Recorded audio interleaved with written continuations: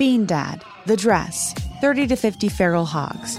If you knew what any of those were, you spend too much time online. And hey, I do too. 16th Minute of Fame is a new weekly podcast hosted by me, Jamie Loftus. And every week we take a closer look at an internet character of the day. Who are they? What made them so notorious? How did the internet or the algorithm choose them? And what does a person do when they're suddenly confronted with more attention than the human psyche can handle? Listen to 16th Minute of Fame on the iHeartRadio app, Apple Podcasts, or wherever you get your podcasts. Hi guys, Nancy Grace here, host of podcast Crime Stories with Nancy Grace. I've dedicated my life to fighting crime and helping crime victims. For a decade, I prosecuted violent felonies. Every day is a mission. Every day is a chance to stop crime and keep one more person safe. Listen to Crime Stories with Nancy Grace on the iHeartRadio app, Apple Podcasts, or wherever you get your podcast. In the recent history of documentary filmmaking, one scene stands out above all: the hot mic bathroom confession of Robert Durst in The Jinx. Now, the person responsible for that moment, Sareb Kaufman, stepson of the victim, friend of the murderer, star of the documentary, for the first time ever, shares why he believes you're watching the furthest thing from the truth on this exclusive episode of Murder Homes. Listen to Murder Homes on the iHeartRadio app, Apple Podcasts, or wherever you get your podcasts. Hello, acclaimed comics writer and notorious Scott Summers hater, Rosie Knight. Well, hello, Emmy-winning podcaster and totally unbiased Targaryen royal supporter, Jason Concepcion. Somehow the X-Ray Vision podcast has returned. And like always, we'll be here every week. You'll hear from TV writers, actors, comics creators, pop culture critics. Nothing is off the table. Listen to X-Ray Vision on the iHeartRadio app, Apple Podcasts, or wherever you get your podcasts. The Gangster Chronicles podcast is a weekly conversation that revolves around the underworld. From criminals and entertainers to victims of crime and law enforcement, we cover all facets of the game. Gangster Chronicles podcast doesn't glorify or promote illicit activities. We just discuss the ramifications and repercussions of these activities. Because after all, if you play gangster games, you are ultimately rewarded with gangster prizes.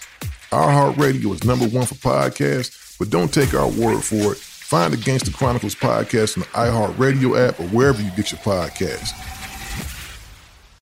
This is Roxanne Gay, the host of the Roxanne Gay Agenda, the bad feminist podcast of your dreams. Each week, I talk to an interesting person about feminism, race, writing and books and art, food, pop culture, and yes, politics. We can't escape politics. Listen to the Luminary original podcast, The Roxanne Gay Agenda, every Tuesday on the iHeartRadio app, Apple Podcasts, or wherever you get your podcasts. What's up, guys? I'm Rashad Bilal. And I am Troy Millings, and we are the hosts of the Earn Your Leisure podcast, where we break down business models and examine the latest trends in finance. We hold court and have exclusive interviews with some of the biggest names in business, sport, and entertainment. From DJ Khaled to Mark Cuban, Rick Ross, and Shaquille O'Neal. I mean, our alumni list is expansive. Listen in as our guests reveal their business models, hardships, and triumphs in their respective fields. The knowledge is in depth, and the questions are always delivered from your standpoint. We want to know what you want to know. We talk to the legends of business, sports, and entertainment about how they got their start and, most importantly, how they make their money. Earn Your Leisure is a college business class mixed with pop culture. Want to learn about the real estate game? Unclear as how the stock market works? We got you. Interested in starting a trucking company or a vending machine business? Not really sure about how taxes or credit work? We got it all covered. The Earn Your Leisure podcast is available now. Listen to Earn Your Leisure on the Black Effect Podcast Network, iHeartRadio app, Apple Podcasts, or wherever you get your podcasts.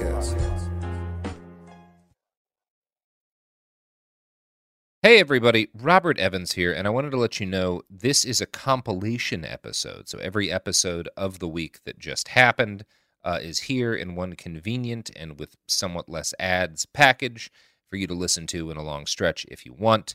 If you've been listening to the episodes every day this week, there's going to be nothing new here for you, but you can make your own decisions. This is It Could Happen Here, a podcast that I opened perfectly as a professional, as a man who makes all of his money from podcasts. No notes. Kaveh, yes. How's syphilis doing these days? You don't hear a lot from syphilis. Is it holding up okay? Yeah, it's around. It's fine. Thank you for asking. Good. I'm glad to know that. It's not the same thread it used to be. It comes back in waves every now and then. That's it good. has. That's it good. had a good run for a couple of years. It's kind of just like Star recently. Trek, right? Yeah, yeah. There's a Kind of no. comes in and out. Well, I don't think there's like new versions of it. I think Oh. it's like the same good old syphilis, pretty much. I don't think it changes drastically. So it's like Star Trek on Netflix. Yeah. Yeah. Okay. Yeah. Well, good to hear from Syphilis. This has been your Syphilis update. That's going to do it for us this week. Until next week, I've been Robert Evans, Dr. Kaveh Hoda, and of course, Garrison Davis. All right. Bye, everyone. Bye. No, that's not everyone it. It would be pretty funny to just do that, Sophie, to just drop a 1.5 minute episode on syphilis. But only if we put in 15 ads. Mm-hmm. Yeah, we really, like every word, we have a full ad break in between. Yeah, then people would probably complain less about the 900 ads that are in our episodes right now. Mm-hmm. I could All right. talk about syphilis. What are I we do What are think we it's- doing right now? What is this episode about? Kaveh, what's going on? I'm assuming you guys want to talk about the coronavirus, or I don't know. I could talk about whatever you want, but I think that's probably what you guys brought me on for. All right, what is this coronavirus? Is this a problem? It's a little problem. Okay, that's not good to hear.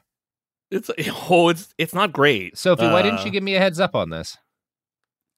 Oh yeah, that's me not giving you heads up on the plague. The thing Yeah, we've been talking I about. didn't hear anything about this. Okay. Is this No, why I all feel- the masks?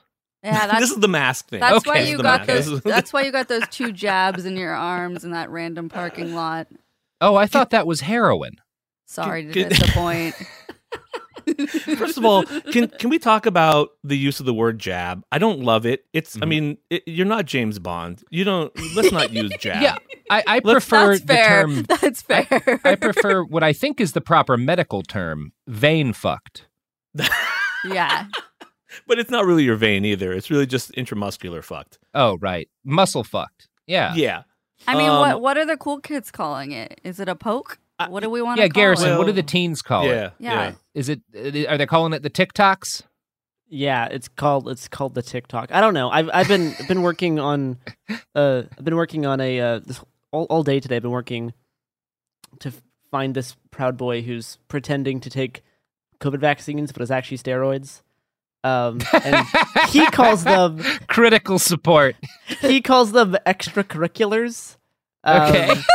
So that honestly rules. That's extremely funny. I'm hoping an article will be out by the time this podcast airs. So, who's the article for? I'm not sure yet. I'm talking with Opossum Press. Oh, okay, cool. Well, that's funny. Garrison, what is today's episode about? What are we Well, doing we here? wanted to talk to Kaveh about both what the current plague situation is, because a lot of people seem to think it's over. A lot of people seem to think it's not over. And then also, how is COVID and all the stuff still affecting our hospital and medical system? Is there supply shortages for medical supplies? What's going on in different areas? Staffing. Yeah, because all that kind of stuff. Mm-hmm. Got you. Yes is the answer. Yes is the answer. it's the answer. It's still a problem. I don't think. Don't listen to anyone who tells you that it's not. Don't listen to anyone who gives you too sunny a forecast on it. But it's different in different places. Is the long and the short of it. Okay. In places where the vaccinations are higher and where there's mandates and there's reasonable laws about things, the rates are going down. Shout out In California, but also like Rhode Island, Maine, Mhm. Massachusetts, Connecticut, Vermont. These are places with high vaccination rates. The rates of cases are going down in those places. Places like Mississippi, West Virginia, Idaho, Alabama. These are places where like it's 40 to 49% vaccination rates, and the cases are going way up. You guys might have heard of a couple of things happening. Like there was that 46-year-old guy named Daniel Wilkinson. He's like a vet who developed something called gallstone pancreatitis, which I could talk to you guys about for hours. Mhm. Well, I won't. Don't worry. But I Okay. could. I'm just letting you know I could. I and won't. there's I mean, He in died Idaho when they he could just have been. declared it's not a total DNR, but like anyone who has cardiac arrest is on a DNR now in Idaho because they just don't have the resources to be. Well, that's not entire. I mean, that's, Okay, so what did I get spread. wrong there? Yeah. Okay, So that's not your fault that you got it wrong, because there were doctors that were sort of spreading that Yeah. story about. Now, they are in what's called the crisis standard of care, but and in part of that means that hospitals could go to putting everyone on DNR, which means do not resuscitate. Yeah, yeah. Right. Which means if you have a cardiac arrest, they won't do anything about it. That's not what's actually happening. It could happen. When they institute this crisis standard of care, what it means is that if a hospital gets so short on their ventilators and they just don't have any more room, then they could implement that. I mean, I don't know. I haven't heard of anyone. I was asking around to see if any doctors in Idaho could tell me of a hospital that's actually doing it. I haven't seen or heard of one that's actually doing it yet, but they could. The point is, it's that bad. Yeah. Where that's a reasonable discussion where doctors have to discuss, kind of like they were back in the day in New York, where they have to be like, okay, do we put the young lady on the ventilator or the old guy? Then we have to decide, and they make those decisions. It's really awful. It's a position no doctor wants to be in, and now that's becoming a reality. It's brutal. It's brutal out there, and Right. and that's bleeding into other states nearby. So Is that what It's you a- mean by the Wilkerson situation? Because his doctor couldn't find an ICU bed for him. Is that the story you're talking about? that's the story. So he was this guy who had a problem that can be fixed. I mean, it's a procedure called an ERCP that he can get done at specialty centers, and he didn't live far from Houston. Mhm. And Houston has plenty of those specialty centers that can do it. They have great gastroenterologists like myself. Not as good, but same sort of thing. And they could do it if they had the availability to get him in, but they didn't. And so he died of something that he shouldn't have. Is basically that example. And I'm sure there's more examples of that. And what really worries me is the examples that you're not hearing yet. Like Sure. cases that are delayed now, cancer screening things that are being delayed now in these hospitals Mhm. that we're going to be paying down the road. That's the shit that really scares me. Great. And just people not going in for things in general, too. Yeah, exactly. Yeah. I have friends other than you who work in ERs and stuff, nurses and a doctor. And Bullshit. It's up in the P&W. But the shit they're saying is end of days crap. They are working on building capacity and making sure they have things to treat their friends, because the advice is do not go to the hospital. If at all possible, because there's just not capacity for you unless it's literally an immediate life and death thing. It's almost not worth trying, because there's just nothing. There's no slack. The system is, and it's starting to turn. It looks like here in the Portland area, but it's frightening. These are not people who would be bullshitting or are prone to panic. They're ER professionals, but it's fucked up.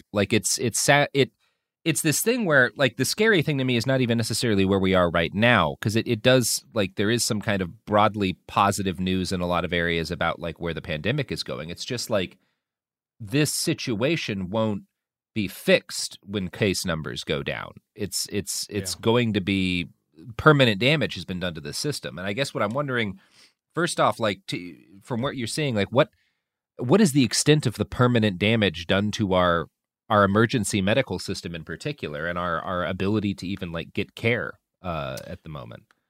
Yeah, that's a really good question. I don't know. It kind of goes back to, I think, what Garrison wanted to talk about, which is the collapse of the medical system. I think we talk about it a lot in terms of we're on the edge of collapse. We're near collapse. I think there are places in this country where it already has collapsed. I think that's pretty evident. It's not homogeneous in any way across this country. There are certainly places that are better than others. And there's certainly places that have a lot more leeway and flexibility, but everywhere is strained right now. And in regards to your question about permanent damage, I'll answer that in regards to just the personnel. Because of the show that I have, The House of Pod, follow us at Twitter at The House of Pod. And I talk to a lot of doctors and nurses from all over the country. I talk to them a lot, and it's bad. I mean, the stress that they're under, the PTSD that they're dealing with, the burnout, the level of burnout is just intense. It's intense. And it's, I think we were talking about moral injury and burnout before all this started. And now it is to a point where I don't know what's going to happen to the medical system, just in terms of the personnel when this is all over. I know a lot of people who are getting out of medicine, getting out of clinical medicine. I mean, out of like, I would say out of just my immediate friend group, I can think of a couple offhand, excellent doctors, really great ICU, ER doctors who are already planning their exit. And when, I don't know, I mean, in the next coming years, that's going to be a major issue, and I don't know how we're going to address that. And our nurses in the ICUs, man, the stuff they have to put up with is insane. You just see it in their eyes. Their eyes look broken. Like I volunteered on the wards a couple weeks ago, and people, the doctors and the nurses taking care of these COVID patients day in, day out, like there's like a little bit of their soul that's been broken. You can just see it in their eyes. Like I was there for like just a week, and it's terrifying. You know, you're going into a room with a patient with COVID. It's scary. You know, even no matter how much PPE, protective equipment you have on, like you're always a little scared. And I just think years of that weighs on a person in a way I am worried about. I don't know how we're going to address that. Yeah, that's cool. Yeah, and it's frustrating because, like, from the perspective of people listening, right, the thing you want to ask is, like, well, how can I help? And it's like, well, you can't, because you're already, if you're listening to the show, I assume you're masking. I assume you've gotten vaccinated if you don't have, like, a condition that renders you unable to get the vaccine. I think our listeners tend to be pretty responsible people. It's just not enough because 30 to 40% of the country decided to, like, Leroy Jenkins a plague. And, God. Garrison, do you know that reference? Is that do you get that reference, Garrison? I'm familiar with Leroy Jenkins. That's good. That's good. Were you born when Leroy Jenkins became a thing? I don't know. You would have been like 3. I would have been young. Yeah. Yeah. It was Deadpool that brought him to your attention, isn't it? No. It came to my attention just doing general internet nonsense. Yeah, it was one of the first. It was the first meme that you could show your parents, pretty much. I guess there were like Badger Mushroom, a couple of others in that category, but like it was one of the first memes that wasn't a man's gaping asshole prolapsed. But I showed my parents that all the time. I don't know. Yeah. There was a beautiful moment back in the day when somebody goat-seed a stadium. Yeah. Mm-hmm. That's what brought you into medicine. This is what I saw at work. They were so proud of me. They're like, look at our son, look at our boy. Look at our boy. He can tell us exactly why that man's asshole looks that way. You have a weird job. Mm-hmm. I guess one of my questions is, with the assumption that people are taking the actual plague-related steps they can to reduce their burden to the medical system, what can people realistically do? I mean, I think part of that is, and this is, and I'm not going to have you to like explain how you can take care of your own medical treatments in an emergency on a podcast. That's not the time or the place. Although I do think it's probably a good idea for people to read up on first aid and basic life-saving emergency. Like it's always a good idea to have some training there. But yeah, I mean, do you have other advice? You know, you're exactly right. The people that are listening to this podcast are totally on board already, and they're super supportive. And we appreciate that. I mean, that is not unnoticed. I mean, you know, it's having people like outside the hospitals every now and then applauding doctors. I know it's cheesy, but it's great. I'll take that over the Blue Angels flying overhead any day. Yeah. You know, so it's that stuff is really important, and masking and taking care of themselves is great. You know, the real practical things that people can do, I think, is help contribute to sites that will help get the rest of the world vaccinated. Mm-hmm. I mean, we can definitely talk about that, the question of boosters here versus, you know, vaccines for the first time elsewhere. But that's the one thing I would recommend right now. If you want to help, let's put our money into places where we can get vaccines to other places. And I think that every little bit of that helps in the long run. And that's the sort of thing that we could use. Other than that, I mean, I just hope that people are still going into medicine and in nursing, you know. That's the only thing I can still hope, is that people who have an interest in it continue to do it.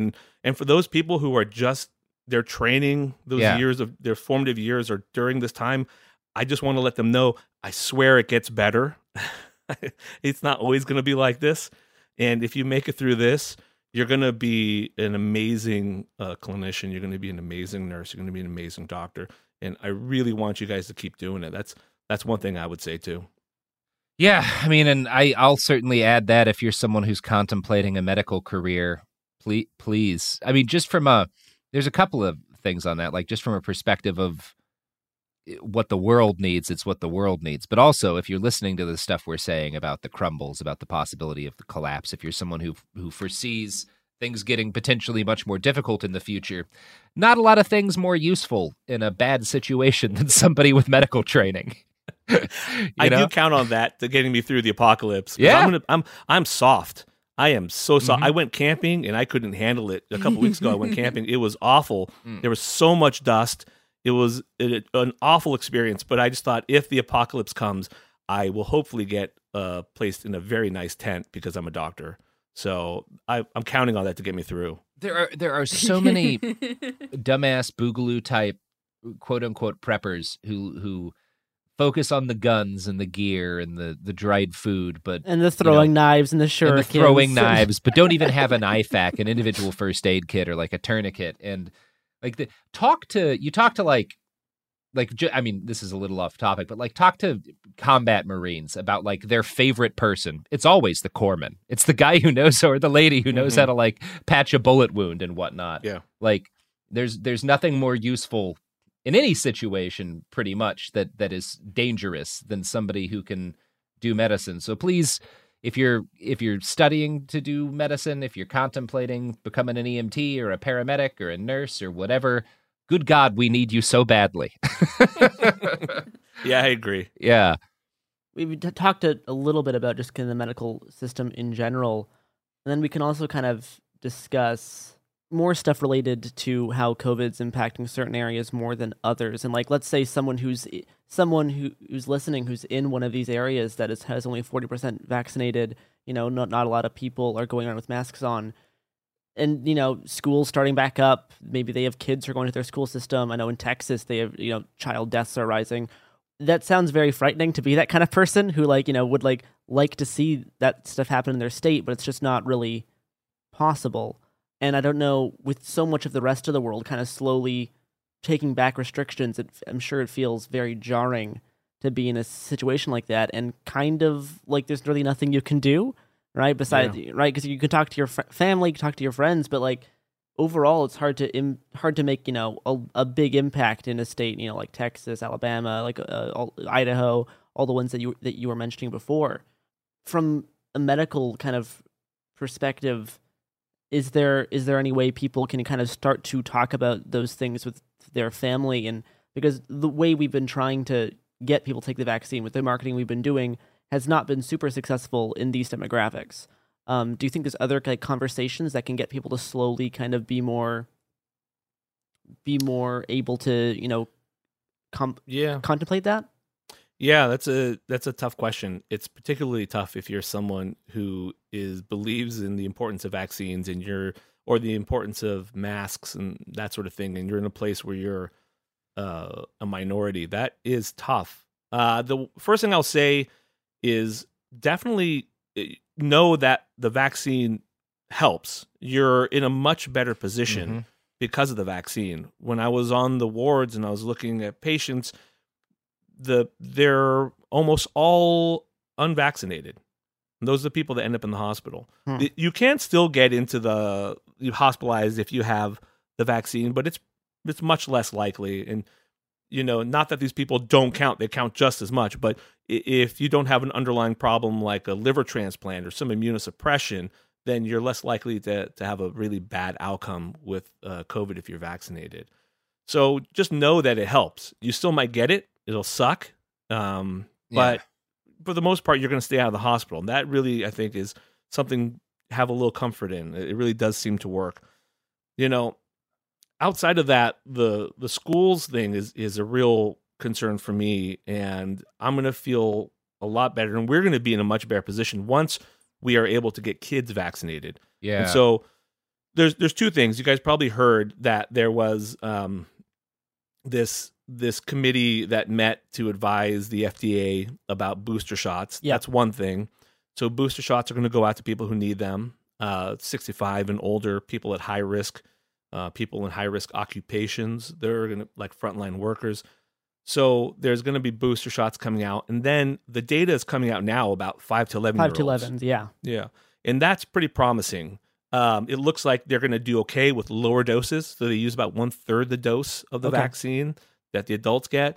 And it seems to work. We haven't seen much other than the pre-press release from Pfizer. But if you really pick at it, it looks promising. So that's something that makes me hopeful. That's something I'm definitely clinging to. I think there's no way we're getting out of this without vaccinating kids. That just has to happen. Yeah. I think once that starts rolling out, and hopefully it will soon. I mean, I don't want to put a date on it, but I'm hoping within the next couple months this starts happening. So, once that starts happening, I'm going to feel a lot more comfortable. I think people in those situations are going to feel a lot more comfortable too. Yeah. The booster thing is an interesting question to me. I mean, from an ethical standpoint, particularly.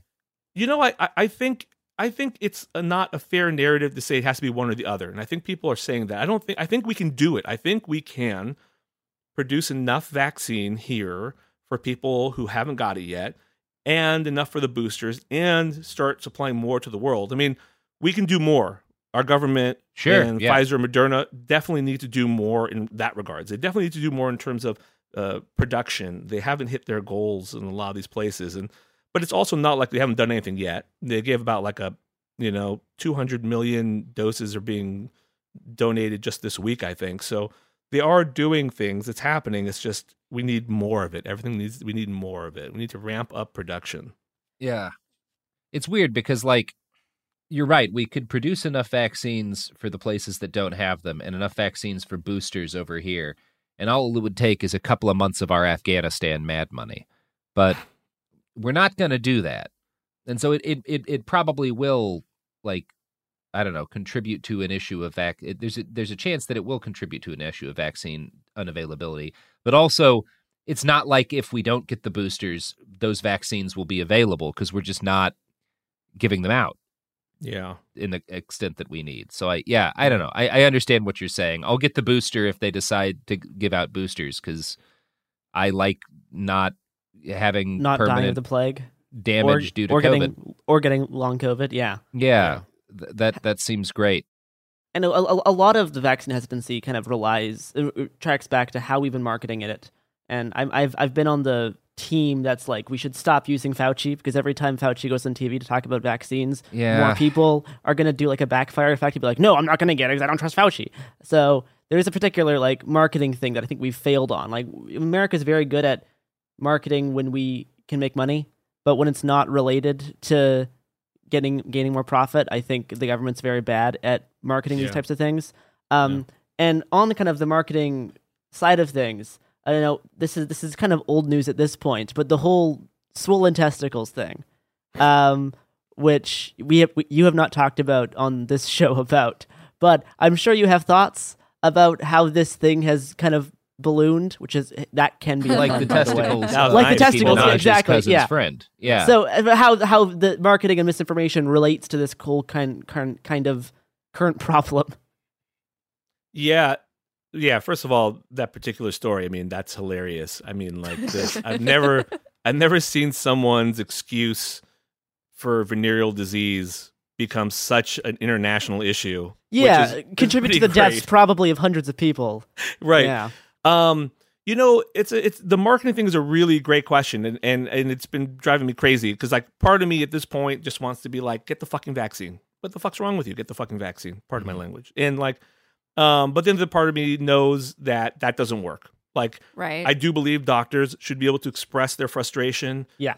They need to be able to do that. If we can't do that right now, I mean, it's game over. They need to at least have that ability where doctors can voice their frustration with anti-vaxxers, but still give them the same high level of care that we're always going to give them no matter what when they show up in the hospital. But it's not working to do that. We need other approaches. I don't entirely know what they are. There are some people they're so far out there that we're just never going to reach. The people, the microchip people. There's like a level of deprogramming that will need to happen to those people that we just it's too exhausting to do that. You really have to like it. You can't scale that in any meaningful way for the country. I think. Yeah, I don't know. I think calling it the Trump vaccine was the closest we got to having that be a possibility. And that fucking, I'm interested in your thoughts on the fucking Breitbart article. And if you're not aware, because you're less online than us, and God bless you if you are, Breitbart, which is, I don't know, CNN for fascists, came out with an article blaming the Democrats for the fact that Republicans don't want to take the vaccine and saying it's a secret liberal plot to exterminate conservatives because conservatives refuse to take vaccines because they're fundamentally oppositional defiant. And like it's the fault of people who are telling them to take the vaccine that they're not taking the vaccine because obviously, why would you trust a liberal on anything? Reverse but also, they're trying to kill us and we're going to psychology. lose the election because we're all dying because we refuse to get vaccinated for a preventable disease. Anyway, how do you feel about that comment? I don't love it. I don't love it. I'm vaguely familiar with Breitbart. I don't know that exact article because I have enough pain in my life already. Sure. Fair enough. But you know, I do wonder. It's like when they put out articles like this, or when Tucker Carlson goes out and he does his thing, questioning vaccine, just asking questions about vaccines that lead to vaccine hesitancy, like. What calculations are they doing? Are they doing is this just him being callous and not giving a fuck and just doing it? Or is there some calculation that him and some sort of right-wing think tank are doing where they're like, hey, look, this sells to our audience. They love it. Let's keep doing it. Yes, we are going to lose X portion of our audience because of this, but we still have plenty of audience left. Like, I wonder how that's happening. Like, it is hurting. It is true. It is hurting them more than other people. It's hurting everyone. Everyone's getting affected by this. But it's those states that are being affected. The people not getting vaccinated who are listening to people like Tucker Carlson. So I don't understand what their end game is here. Like, this is their market. Why not protect it? And that I do not have a good answer for. I was hoping one of you guys would. You know, there's a lot going on there. I think a decent chunk of it is the assumption that whatever they lose in terms of dead followers won't be worth more than continuing the cash bonanza that is owning the libs, right? Because that's the entirety of the right-wing media. It's just owning the libs. It's just oppositional defiant. It's just hating anything Democrats do. So you kind of can't, you're a cuck if you tell people to receive basic medical care if Democrats are taking that basic medical care, right?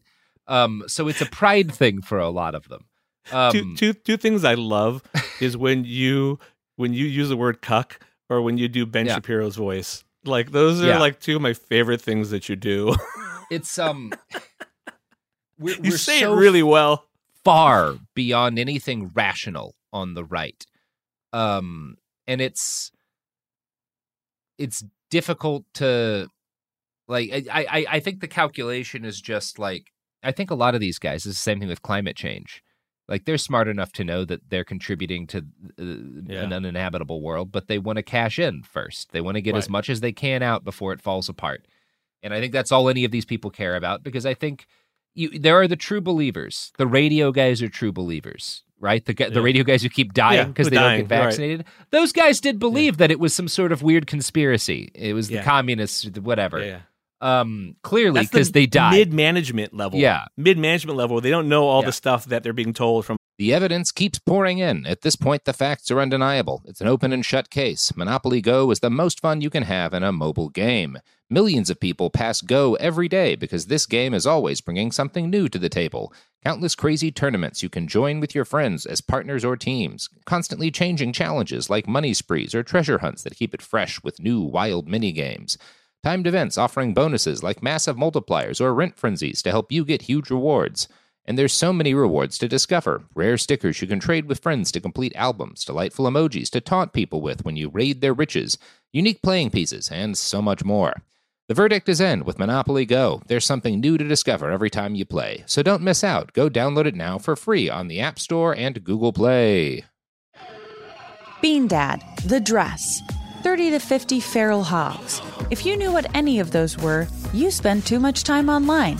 And hey, I do too. 16th Minute of Fame is a new weekly podcast hosted by me, Jamie Loftus, where every week I take a closer look at an internet character of the day. Who were they? What made them so notorious? Why did the internet choose them? And what does a person do when they're suddenly confronted with more attention than the human psyche can handle? I'll be talking to internet historians, experts, and yes, the main characters themselves to get a fuller picture. Because I think that even outside individual experiences, a character of the day tells us something about how the internet worked at that time, and how the attention economy developed into the freaky three-headed dragon it is today. Together, we probably won't be able to properly log out, but we can take a walk down scary internet memory lane and see one day a little more clearly. Listen to 16th Minute of Fame on the iHeartRadio app, Apple Podcasts, or wherever you get your podcasts. In the recent history of documentary filmmaking, one scene stands out above all: the hot mic bathroom confession of Robert Durst in The Jinx. Now, the person responsible for that moment, Sareb Kaufman, stepson of the victim, friend of the murderer, star of the documentary, for the first time ever, shares why he believes you're watching the furthest thing from the truth on this exclusive episode of Murder Homes. Listen to Murder Homes on the iHeartRadio app, Apple Podcasts, or wherever you get your podcasts. I'm Elliot Connie, and this is Family Therapy. My best hopes, I guess, identify the life that I want and work towards it. I never seen a man take care of my mother the way she needed to be taken care of. I get the impression that you don't feel like you've done everything right as a father. Is that true? That's true, and I'm not offended by that. Thank you for going through those things, and thank you for overcoming them. Thank God for deliverance. Every time I have one of our sessions be positive. It just keeps me going. I feel like my focus is redirected in a different aspect of my life now. So, how'd we do today? We did good. The Black Effect presents Family Therapy. Listen now on the Black Effect Podcast Network, iHeartRadio app, Apple Podcasts, or wherever you get your podcasts. Above, and they kind of believe it enough to where they kill themselves for the company. I think for Tucker, it's more a matter of like, hey, I keep making money and I maintain my power if I continue to hold this line. You lose power, you get weaker. It's like when Trump got booed for telling people to take the fucking vaccine, you know? Yeah. Yeah. Crazy. You can't go back with this shit. You just can't. And you certainly can't admit to ever having been wrong. Right. Yeah. Oh, man. It's good shit. What a fun note to end the episode on. What a good society we've built. Love us. Oh, my God. Bravo. Mm-hmm. Oh. Well, Kava, people can find you by looking up the House of Pod. Yes. It was slightly less depressing, but not super uplifting either at this point. Follow us at the House of Pod at Twitter, and you can listen to our podcast pretty much anywhere you listen to podcasts. We'll talk about medical type things, but not so deep into the woods that it's not entertaining, I hope. Yeah, fuck the woods. Fuck the woods. We have fun guests ranging from the world's best medical experts to, you guys. People like us, not world's best medical experts. Yeah. You guys are right up there. Oh, no, let me tell you, for medicine, right, there's no better medicine than just a big fat pile of cocaine. And the good thing about cocaine is it's a sterilizing agent. So if you're worried about COVID getting in your nasal passages, just rail cocaine before you and after you go into the store. It's like getting a COVID test, but more fun. Legally, I have to tell you that's false. Well, we all have our opinions about how cocaine works. Well, you have your facts, and I have my facts. I have my facts. Now, if you excuse me, I'm going to go pick up a single item at the grocery store.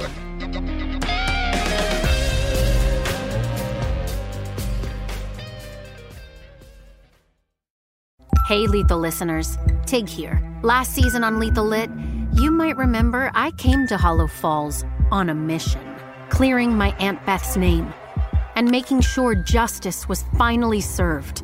But I hadn't counted on a rash of new murders tearing apart the town. My mission put myself and my friends in danger. Though it wasn't all bad. I'm gonna be real with you, Tig. I like you. But now, all signs point to a new serial killer in Hollow Falls. If this game is just starting, you better believe I'm gonna win. I'm Tig Torres, and this is Lethal Lit. Catch up on Season 1 of the hit murder mystery podcast Lethal Lit, a Tig Torres mystery, out now.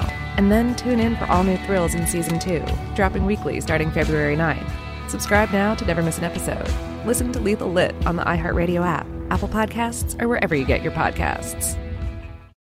Hi, I'm Robert Lamb. And I'm Joe McCormick, and we're the hosts of the science podcast Stuff to Blow Your Mind, where every week we get to explore some of the weirdest questions in the universe. Like, if sci-fi teleportation was possible, how would it square with the multitudes of organisms that inhabit our human bodies? Can we find evidence of emotions in animals like bees, ants, and crayfish? How would an interplanetary civilization function? Does free will exist? Stuff to Blow Your Mind examines neurological quandaries, cosmic mysteries, evolutionary marvels, and the wonders of techno-history. Basically, this show is the altar where we worship the weirdness of reality. If anybody ever told you you ask the weirdest questions, it is time to come join us in the place where you belong, the Stuff to Blow Your Mind podcast. New episodes publish every Tuesday and Thursday, with bonus episodes on Saturdays. Listen to Stuff to Blow Your Mind on the iHeartRadio app, Apple Podcasts, or wherever you get your podcasts. Look through your children's eyes to see the true magic of a forest. It's a storybook world for them. You look and see a tree. They see the wrinkled face of a wizard with arms outstretched to the sky. They see treasure in pebbles. They see a windy path that could lead to adventure. And they see you, their fearless guide through this fascinating world. Find a forest near you and start exploring at discovertheforest.org. Brought to you by the United States Forest Service and the Ad Council.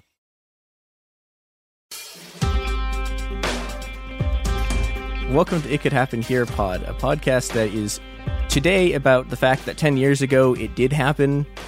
And when I say it did happen, I mean we occupied an extremely large number of places, and we did so in interesting and incredibly bizarre ways. And with me to talk about this is Garrison, as always. I like that you used the Twitter handle for our podcast, not the actual name, but that's fine. we're gonna go for it. But hello, hi, I'm Garrison. With me, I have my special guest, Vicky Osterweil, who is an agitator, who is a writer, who has done many, many things, probably most famously writing the book In Defense of Looting in 2020 from Bold Press? Bold Type Press. Bold Type Press, yeah. Very good book. People got very mad. People got very angry. Yeah, Yes. Thank you. It's really, I'm really excited to be here to talk about the anniversary of Occupy, which is basically when I all got this whole train rolling. So yeah, and the other thing that is probably relevant here is that Vicky was one of the first people at Occupy, and correct me if I'm wrong about this. I found an oblique reference to this in one of the things I read. You facilitated the first meeting? yes, yeah. I guess it's on the record now. Yeah, during the New York City General Assembly, it was called in August. There was Adbusters hopefully called for a General Assembly, and a bunch of us sort of went down there, and there was a tanky party there doing a General Assembly, which was just them on speakers doing their regular ranting. It hasn't changed much in 10 years. And we, so a bunch of us just went and sat down, to the side of it and started an actual General Assembly. And by happenstance, I facilitated that meeting, and it was the first and last Occupy meeting I ever facilitated. Yeah, okay, so I want to roll back a little bit to just before the start of Occupy, because the more I think about this, the more I've just realized that 2011 was just a profoundly weird time in a lot of ways. I think people have forgotten. Like, the entire American security state is at this point being terrorized by a joint anonymous LulzSec hacking campaign called Antisec, the symbol of which is a guy in a Guy Fawkes mask wearing a monocle and a top hat. And this was just like normal. Yeah. This was the thing that everyone looked at. I was like, oh yeah, it's the Antisec top hat, troll face guy in a monocle. Fun fact about that, just before we forget, David Graeber, rest in peace, who was there in the early days organizing, claimed and that he had heard and talked to overheard the police talking about the reason they didn't sweep the Occupy encampment the first day when we were pretty weak, frankly, or the first week, was because there were a bunch of Guy Fawkes masks and they were scared. They were scared they were going to get hacked if they attacked. They were scared we were going to hack them and steal their So it was a weird time indeed. Yeah. Yeah, and I think the other thing that's, I think important about this time period, if we're looking back at what Occupy was, is that this is 3 years after the financial collapse, and so I think this is, in the run up to 2011, there's been a few protests. There was a big thing in Greece in 2008 that was kind of related, kind of unrelated. But I think, in my sense of it, I was like 13. I was like an actual baby child. But my sense of it was kind of just like there was this like sense that everyone's just kind of waiting for something to happen. Yeah. And it just like hadn't, and it just like kept going and kept going and kept going. And then, and then Tunisia starts. Yeah. And suddenly there's protests in Tunisia, there's protests in Egypt, there's like people fighting tanks in the street in Bahrain, and this becomes known as the Arab Spring, and it starts to spread to a lot of places. And Vicky, I want to ask you about this because you were in Spain when it started there. I want to talk about what was going on there. And yeah, so I wasn't there when it started. But yes, basically, and I want to shout out, like, there were a bunch of like movements, like in 2008, right after the crash, there were a bunch of protests like outside Wall Street. They were very small, but they were like they like produced some images. And then there was in 2009, there's the Oscar Grant rebellion in Oakland, and you have the Madison occupation earlier in 2011, where the workers unions took over the state house in Wisconsin. I forgot about that. yeah, everyone does. It was actually really important at the time. But yeah, so I think I'm glad you brought up Greece, because I think actually Greece really, that sort of anarchist rebellion 2008, 2009 really kicked off the cycle in a certain way, but also it wasn't quite the first domino, it was sort of more of a like forecast. So yeah, so Arab Spring, is huge. It's this huge event, and the US media is loving it because obviously like these sort of old, quote unquote Marxist dictators are falling. And so of course the US is like all about it, which of course later on the return of the tankies will use to confuse everyone on the US left and destroy all solidarity with Syria. Anyway, but that's neither here nor there. So then in that summer, you get this wave of early summer, like May and June. In fact, the 15th of May was when the movement started in Spain, and then it starts soon again in Greece. And it was similar to Occupy in that there was these people coming together in these sort of encampments in the center of the city. I don't know if people remember or know this history economically, but Spain and Greece had recently been sort of going through these like big economic booms, just for about 5 or 6 years, that turned out to be real estate bubbles funded by their entry into the EU. And 2008 just smashed that, and they were just like incredibly impoverished. I mean, like Spain was facing something like 50% youth unemployment. Greece was like similar. Spain has recovered more than Greece has in the intervening years, but it's still bad. So you had all these, it was predominantly young folks who were, had been pushed out of the economy, who'd been pushed out of their homes, whose families had lost their homes, gathering together. And it was all over both countries, and it was huge. I happened to just be in Barcelona. I had been on a planned vacation with some friends, that we had planned like sort of 6 months earlier when it all popped off. And I had also just started my writing, I would say career, but that's very generous. I had started technically being paid for writing things, and they were like, "Oh, write about it, like cover it while you're there."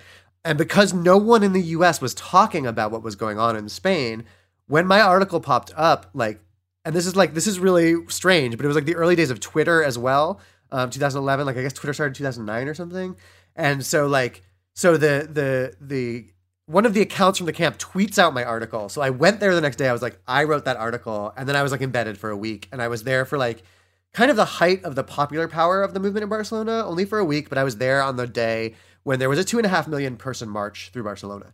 Just like still probably the biggest march I've ever been part of and probably ever will be, was like that. And so, so that goes on for a few months in Greece and Barcelona. It sort of hits similar limits that Occupy would eventually hit, which is that like, that if you can take the space away from people, that's the common ground. And like, you can't really have the movement without the encampment.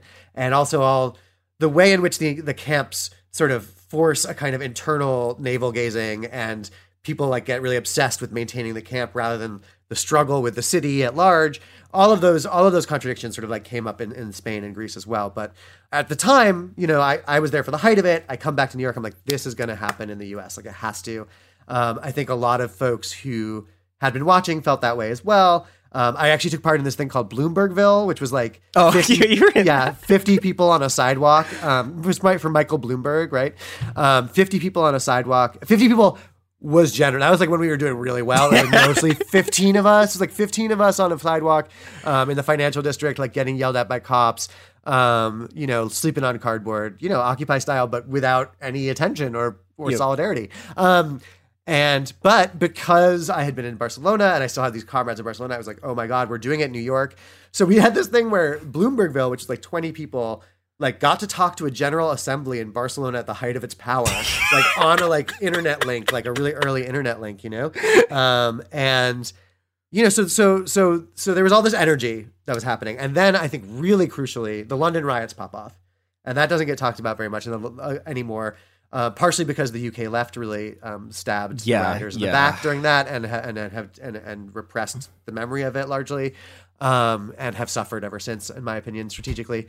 But that was for us in the US. That was huge. It was huge watching those riots unfold. Like again, this was like early live streaming, so like we were like watching live feeds of the riots, which like was not a thing that you could really do without a TV before. There was a lot of stuff going on that felt exciting and really important and inevitable that it would come to the US because things were so messed up over here.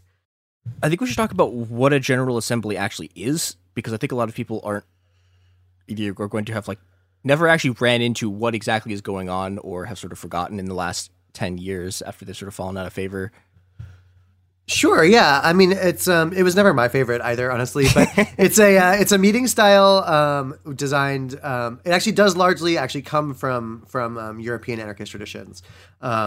From Spain and Greece, but as many of us know, a lot of those traditions go back further and have crossed the water. General Assemblies, actually, there's a long history of them in indigenous communities in Turtle Island, for example. So it's an old meeting style in which the Quakers famously also sort of co-opted it from indigenous folks out here on the East Coast.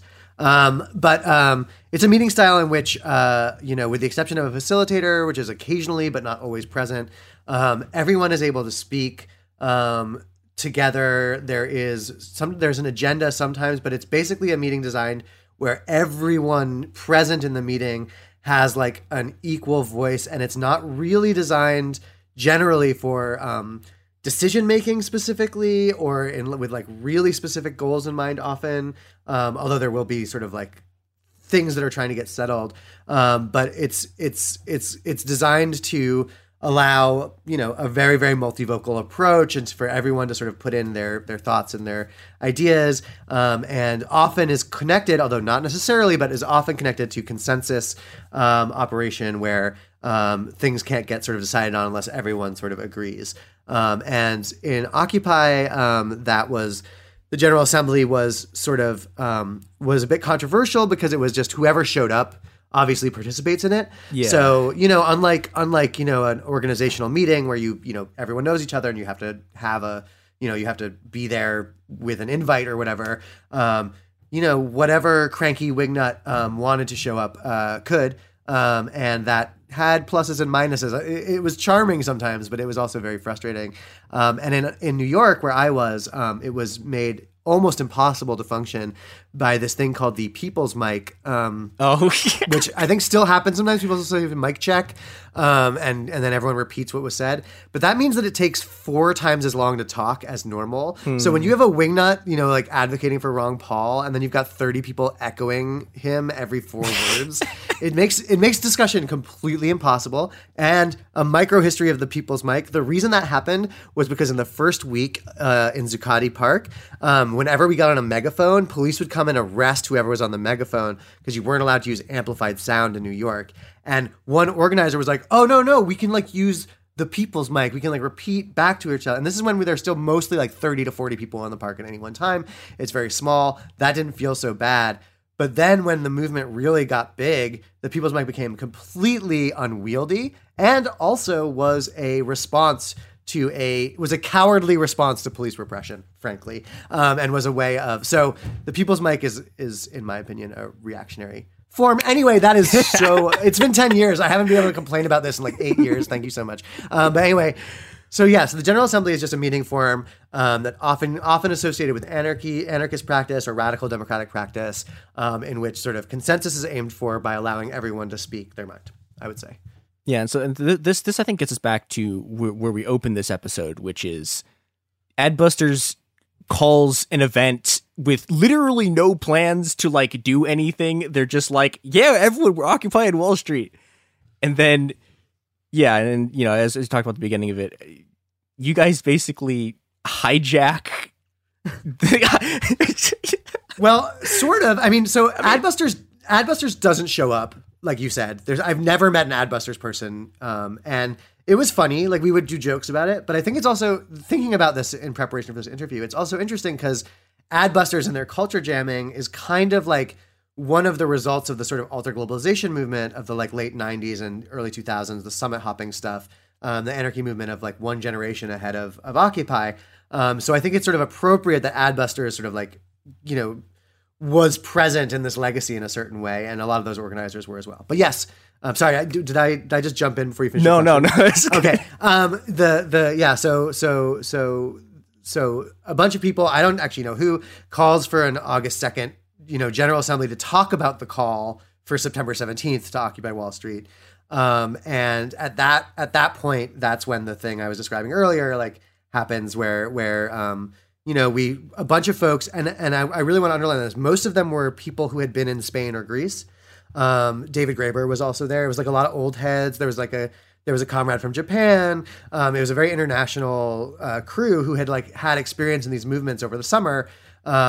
Came and had this General Assembly and sort of ran it that way and broke out. We broke off working groups, and then there was meetings sort of once a week, and then working group meetings within that, and General Assemblies from August 2nd until September 17th, at which point, Occupy, the date that Adbusters had called for, actually happened. So my impression of this, and I was very small. I had very limited idea of what was going on. The way I remember it in the media is that the media was weirdly interested in it in a way that I've never seen them. I've never seen them cover another social movement that wasn't literally burning their offices down. And it was Right. in the beginning, it was, obviously the right wing media is losing their minds, but they were kind of supportive of it. And I think, I don't know, I want to see what you think about this. One of the things that happens in both Greece and in Spain is that the product movement of the squares is these electoral movements, and these electoral movements just fail catastrophically. Sarzia takes power, they have a their finance minister is a left communist. He is the most far left person ever to hold office since the Spanish anarchists in 1936. And they implement austerity anyways. In Spain, you get Podemos, and it's okay, you have, they had this thing called the electoral war machine. They're going to take over the Spanish political system, and it collapsed. It just doesn't work. They've never they've never taken power. They've never really got anywhere. They successfully evicted a bunch of squats in Catalonia, but and I think this is my impression of it was that I think the U.S. media thought that they could do this to Occupy. And I think they kind of, it's weird because looking, so I come in to this kind of stuff around 2016, 2017, and I think it's like it weirdly worked, but it worked because they were able to recruit the anti-Occupy people. Yeah. And so it's like, yeah. And so they did finally get their like cadre of like pseudo left organizers so they could use to build a Democratic Party. It's just, it was like Jacobin and then all like the whole sort of anti-Occupy group. Yeah. So those folks were actually active during Occupy, critiquing the people who now most loudly claim the legacy of Occupy. As you said, Jacobin, a lot of those sort of social democrat groups at the time, and those of us who were there remember, they hated Occupy. They would show up, but they would critique it constantly. They would write all these articles about how it was terrible, how there were no demands, it was too disorganized. And then I think, when Black Revolt got put on the table, they were like, bring back Occupy, we like that better. But I think to be as harsh as possible, but I think yes, there was a lot of media coverage. It didn't feel super friendly at the time. There was a lot of media coverage. Like the media was very curious, it was very interested, but a lot of that coverage was like, why do they have no demands? Like, why are they so disorganized? Why are they so smelly? Whatever. Like there was a lot of slander in the press, but also a lot of attention. Which it turned out was as good as you could get, but at the time didn't feel very good. Particularly, I think, but yes, those forces were already present in Occupy itself. Sort of denouncing it for its disorganization, and then eventually claiming that it was the reason that Bernie Sanders happened, which isn't totally wrong. Also, I want to be really clear.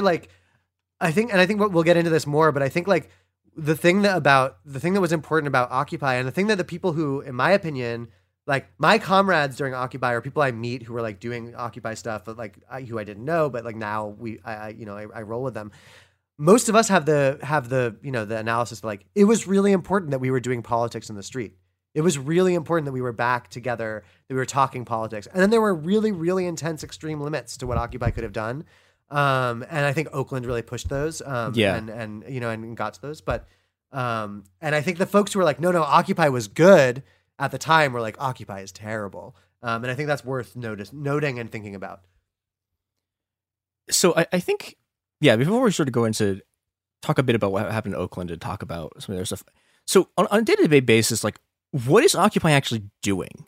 Because I think that's also been sort of lost in this whole, like, because everyone remembers like the slogans and everyone remembers the fact that there was a thing, but there's a bunch of working groups and they're doing things. So, like, what was that like day to day, and then on a sort of broader level? Yeah. So first of all, again, I was only in New York. I spent some time at Occupy Boston as well. But like, I don't have a sense of what other places were like. So I really can't, other than having heard from people. So I want to be very clear that I'm like mostly addressing that. I think the thing that was going on was that Zuccotti Park, like the park was like total chaos. Part of that was because there was a drum circle that basically was going 24 hours a day there, which meant that whenever you were down there, and it was like a canyon, Zuccotti Park is surrounded by skyscrapers. So it was just this incredible cacophony all the time, which I think was cool. It really ruined a lot of finance bros like orally, with an A there. But I think but it also was pretty intense and unpleasant sometimes. You were like, please stop. Oh my God. Like that's at one point at General Assembly, I think decided that drums were like only acceptable during certain hours, like near the end of the movement. Like the drum circle got reproached when in fact they were like actually the biggest agents of chaos in Zuccotti Park, it turned out, which is another important lesson. I think so. So, also because I had been in Bloombergville, because I had been in Barcelona, I didn't invest myself very heavily in camp management stuff. So I mostly was doing work. One of the things that I think gets forgotten about is that there were snake marches, basically 3 or 4 a day, every day. After the first week, when we were really small, when it got big, there were just constant marches through the city, just like always going off. Like you'd be on one march, you'd run into another march, like on a Saturday or Sunday when like people were really like out there, like it was really like there was a lot of mayhem. There would be big planned marches that would then be bigger. So there was like a lot of like what people now would call direct action, what I would call largely like sort of symbolic practice for direct action mostly. I don't mind. I like marches. I certainly got my miles in then. Like I don't feel like I need to do that again. But so then at the camp, people were just living there. There were a lot of like a lot of punks, a lot of like, a lot of homeless folks, obviously, and some encampments had a higher concentration of unhoused people. In New York, because of all the media spectacle and all the money that came in, we had a lot of nonprofit grifters by the end in the encampment. Yeah. But there's also like a library, a free library with all these books that like would be donated. There was a lot of like, political agitation. There would be people standing around the corners of the park, with signs and yelling at people. And it's also important to remember that like Zuccotti Park in New York is tiny. It's tiny. We had originally wanted to do it on this big plaza, like Citibank Plaza. And the cops had heard about that and fenced it off. So on the 17th, we just what's the word? We did a, oh my God, football metaphors. Called an audible. This is why you shouldn't do this. We called an audible. Thank you. There we go. So Zuccotti is this tiny little park. It's incredibly dense and it's surrounded by, like I said, by skyscrapers. It's in this really weird part of the city that no one would ever spend any time in if they didn't have to otherwise. So that's so there's all this stuff going on. And then there are general assemblies twice a day, which, as I said, in New York were particularly unhelpful. But I think anarchists in a lot of cities who I've talked to, like I had a comrade down in DC, one in Denver, they sort of said that the general assemblies either quickly like got shifted or became irrelevant. I think the general assemblies were not in the end, were symbolically important, but not really a driving force of my experience. And then there would be, like I said, there'd be a lot of organizing outside of the park. There'd be a lot of like meetings and, talks and, direct actions and marches.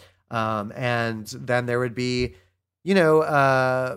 I guess that's kind of the extent of it, right? Is that there was like a lot of direct action but there was always this park where you could go and like run into people and like hook up with people, meet people and like do a weird thing.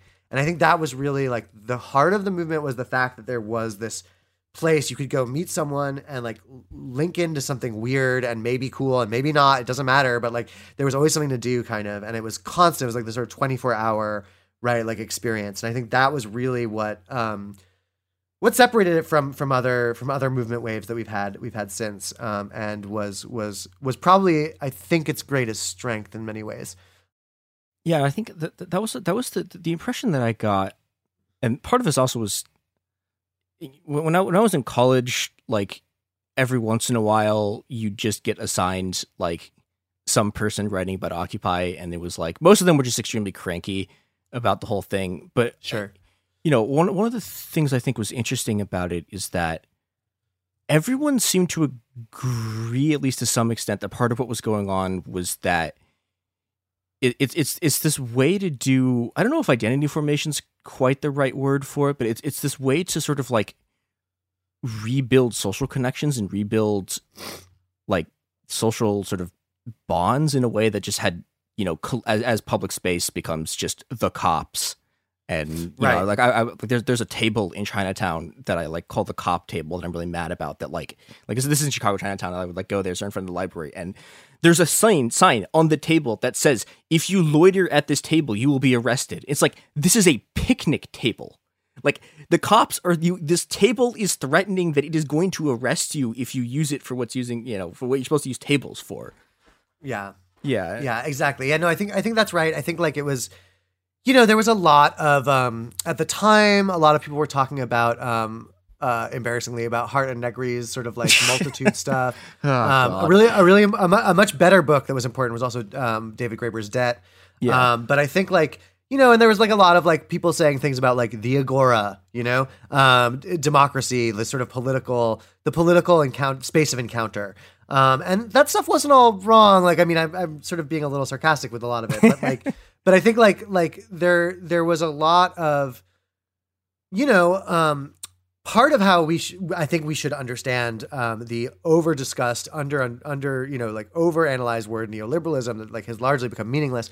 One of the things I think is valuable for understanding is a process by which capitalism responded to the long 60s by disorganizing its production process such that the long 60s could never happen again, right? So like the control, the concentration of workers within production in such a way that they could be agitated by students and then like sort of radically unionize, wildcat, and sort of like almost overthrow a government, right? Like the neoliberalism is like, it smashes the unions, yes, but it also like distributes out the act of production, right? So that that's not so easily done. And I think one of the real problems of, that was facing social movement, in the period, the long period, like, you had stuff like in the US, again, this is where I know the best, but like, you have the LA uprising, which is huge.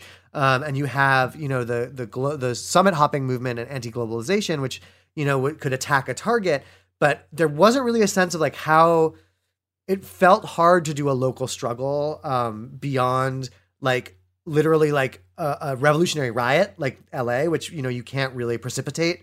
I mean, you can't really precipitate a movement either, obviously, but I think like a political movement, a form of political organizing that didn't require something on the level of George Floyd, which is what the LA Rebellion was, right? But that also didn't require like an action from capital that you were like striking against, right? Like the summits or whatever. And that again, and like all of these eras are very important. This is not to like, obviously like this is with respect for those movements.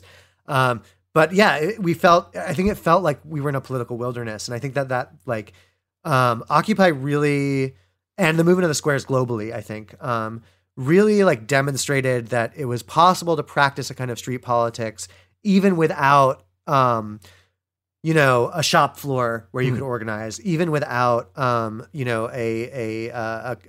capital P party to organize within. And I think that was really important. I think it also scared a lot of people and continues to, who are committed to those politics. Yep. And to the 20th century workers movement, or the 19th and 20th century labor movement, which they somehow fantasize will come back if they just wish hard enough and write enough books or whatever. And I think like, so I think that was powerful. I also think sorry, we can move on to legacy later, but yes, I think that was very much like an important thing was just like, and I graduated college in 2009. So I was like part of that millennial generation that like, had gone into incredibly deep debt. Yeah. So, like we'd have a college degree and then like the bottom fell out of the economy. There were no jobs. And like, I think there were a lot of, like people who like had anticipated a middle-class life, of some kind. Not that I really had at that point, but whatever. Like, but a lot of people like in my economic cohort, like had, suddenly facing, proletarianization. Right. And I think that was one of the strengths of the movement. I think that was like I mentioned the statistics in Spain and Greece. Like, I think that was a global aspect of this kind of movement. Arab Spring too. Like there was a lot of like, that was really a response to the economic crisis. Obviously those folks were already more proletarian than the people the young people in the squares movements. But they innovated, they created the tactics in Arab Spring, right? Tahrir Square, most famously in Cairo. And I think like those creating a meeting place where, you didn't require a pre-constructed like political community, in order to engage was a strength and a weakness. And I think it also, as a result of the dynamics of the General Assembly, the dynamics of the sort of voluntarist nature of that, what I'm describing, it led to a lot of people who were already confident, who were already feeling good, being able to like take more power, right? Like, and I think it also was a very white movement, certainly in New York, but I think across the country, it was largely, it was majority white in a way that, by higher percentages than any movement that we've really been part of since, was.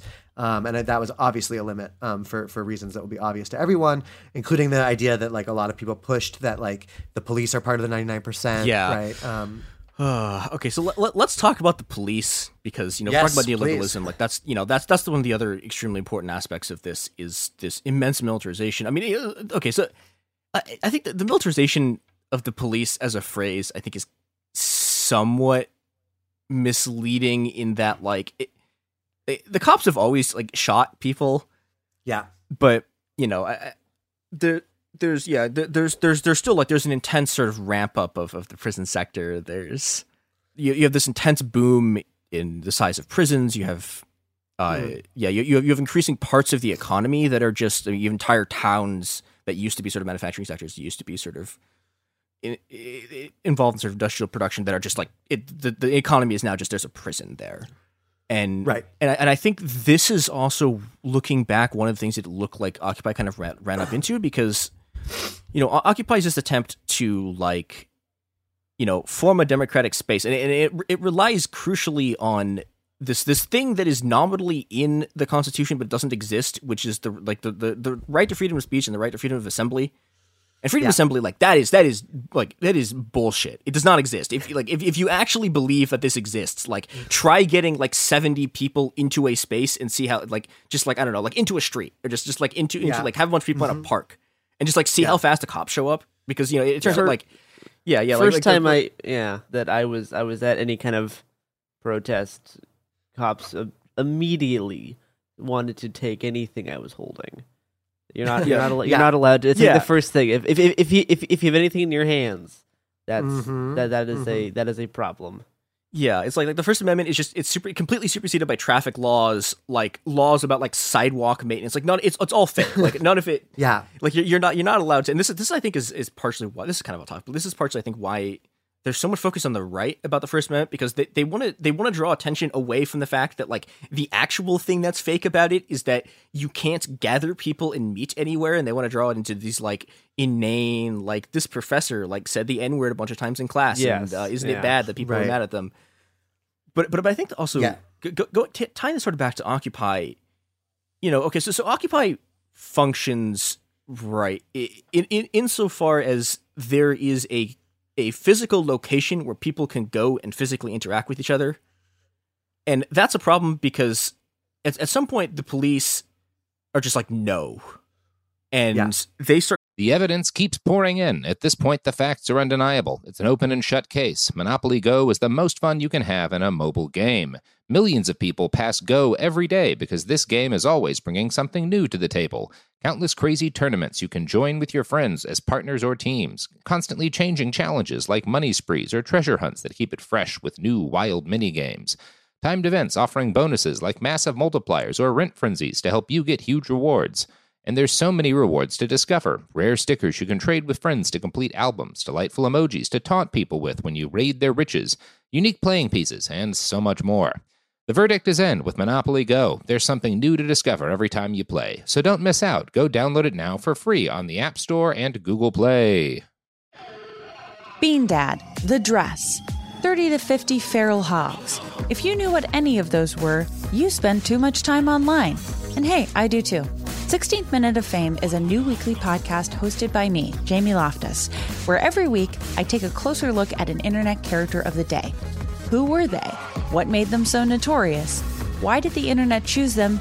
And what does a person do when they're suddenly confronted with more attention than the human psyche can handle? I'll be talking to internet historians, experts, and yes, the main characters themselves to get a fuller picture. Because I think that even outside individual experiences, a character of the day tells us something about how the internet worked at that time, and how the attention economy developed into the freaky three-headed dragon it is today. Together, we probably won't be able to properly log out, but we can take a walk down scary internet memory lane and see one day a little more clearly. Listen to 16th Minute of Fame on the iHeartRadio app, Apple Podcasts, or wherever you get your podcasts.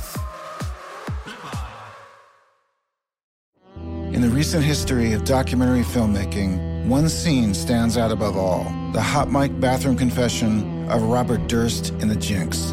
Now, the person responsible for that moment, Sareb Kaufman, stepson of the victim, friend of the murderer, star of the documentary, for the first time ever, shares why he believes you're watching the furthest thing from the truth on this exclusive episode of Murder Homes. Listen to Murder Homes on the iHeartRadio app, Apple Podcasts, or wherever you get your podcasts. I'm Tamika D. Mallory. And it's your boy, my son, the General. And we are your hosts of TMI.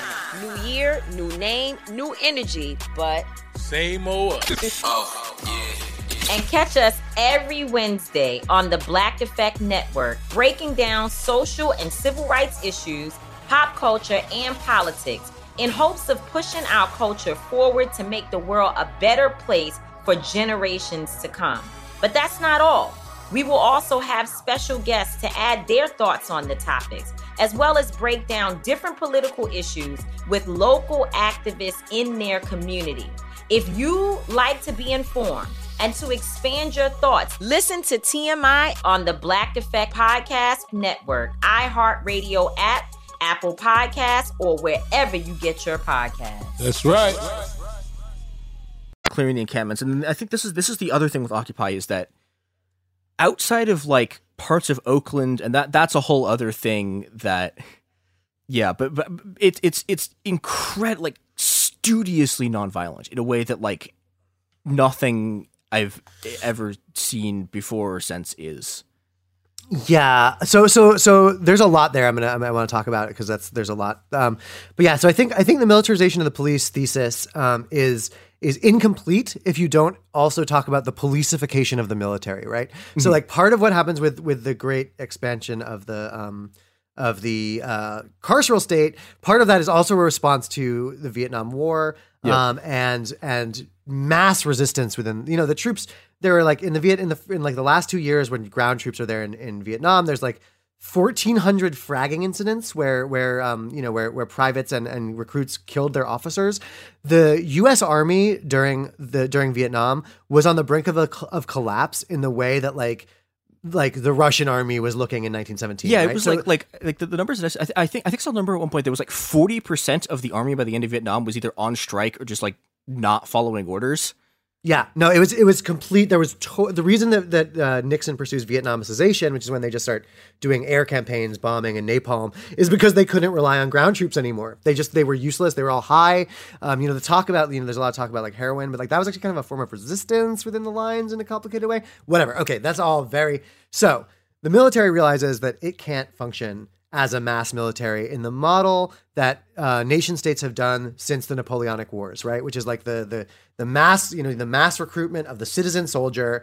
That's sort of how war is fought between 1810 and 1970, and then it becomes clear that that's not going to work anymore because the aims of the countries and the power of nationalism have become too abstracted. Fascism has done too much damage to that image. It doesn't really work anymore. So the military turns into a sort of what it always was also, which is like a colonial policing force. And so the police and the military drift towards one another in form and function.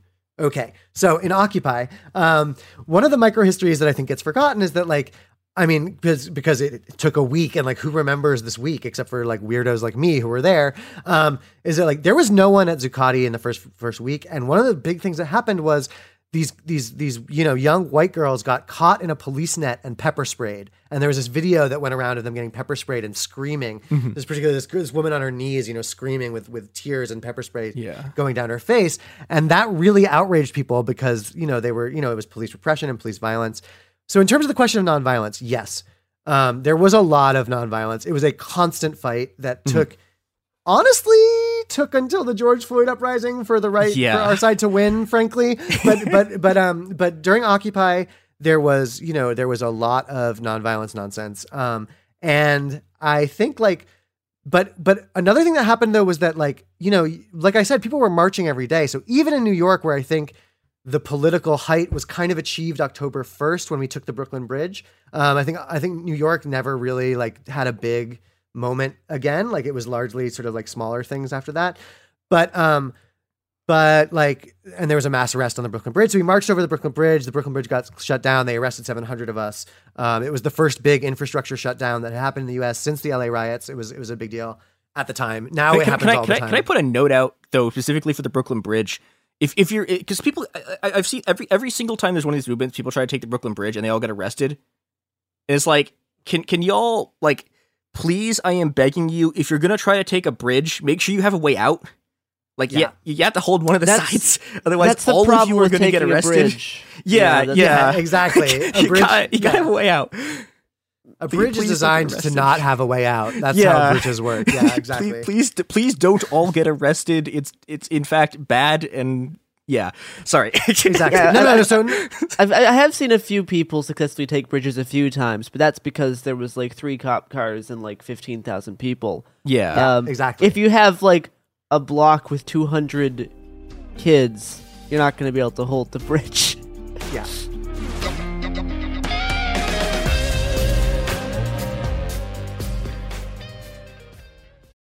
From Cavalry Audio comes the new true crime podcast, The Shadow Girls. I always wanted to know what it felt like to kill somebody. And he started laughing. Prosecutors described him as a serial killer savant, picking up these girls, getting them in a position of vulnerability. When he got a hold of their neck, that was it. I'm Carolyn Osorio, a journalist and lifelong resident of the Pacific Northwest. I grew up near the banks of the Green River and in the shadow of the killer that bears its name.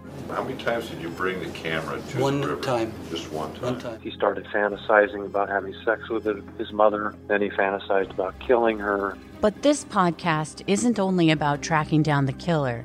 It's about the victims. We stayed in the woods.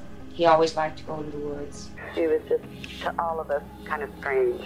You know how he feels about prostitutes? Listen to The Shadow Girls on the iHeartRadio app, on Apple Podcasts, or wherever you get your podcasts. Adoption of teens from foster care is a topic not enough people know about, and we're here to change that. I'm April Dinwiddie, host of the new podcast, Navigating Adoption, presented by Adopt US Kids. Each episode brings you compelling real-life adoption stories told by the families that live them with commentary from experts. Visit adoptuskids.org/podcast or subscribe to Navigating Adoption, presented by Adopt US Kids. Brought to you by the U.S. Department of Health and Human Services Administration for Children and Families and the Ad Council. After 30 years, it's time to return to the halls of West Beverly High and hang out at the Peach Pit. On the podcast 9021 OMG, join Jenny Garth and Tori Spelling for a rewatch of the hit series Beverly Hills 90210 from the very beginning. We get to tell the fans all of the behind-the-scenes stories that actually happen. So they know what happened on camera, obviously, but we can tell them all the good stuff that happened off camera. Get all the juicy details of every episode that you've been wondering about for decades as 90210 superfan and radio host Sissany sits in with Jenny and Tori to reminisce, reflect, and relive each moment, from Brandon and Kelly's first kiss to shouting, Donna Martin graduates. You have an amazing memory. You remember everything about the entire 10 years that we filmed that show. And you remember absolutely nothing of the 10 years that we filmed that show. Listen to 9021 OMG on the iHeartRadio app, Apple Podcasts, or wherever you get your podcasts.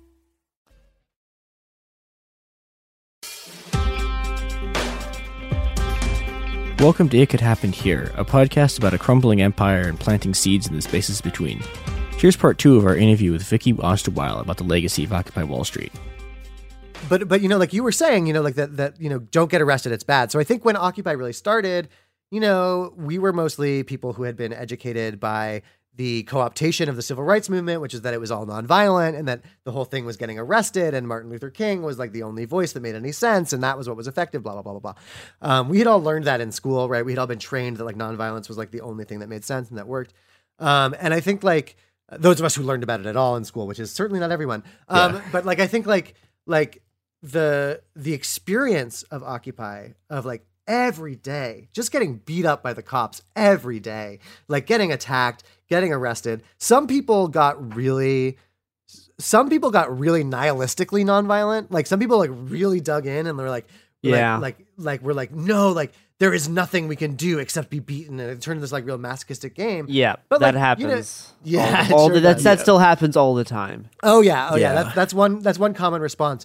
But another thing that happened was that people started breaking through that shit. People started on the ground. Like I remember a march, you know, early on, you know, the police would attack and everyone would sort of like try to de-escalate, and people would try to like, you know, like talk to the cops or whatever. And like by November, right before the camps got cleared, I remember being on a march where we stole all of their orange netting that they were using, and we were just holding it over our head as we marched and like trapping cops in it. So like even in New York, where things never got that intense, like in some ways in terms of direct action, like that lesson on the ground, like you have to be very ideologically committed to get hit with a baton 3 times and still think the police are on your side, you know? Yeah. You have to you have to really be drinking the Kool-Aid. And some people are, like some people really do want to believe that.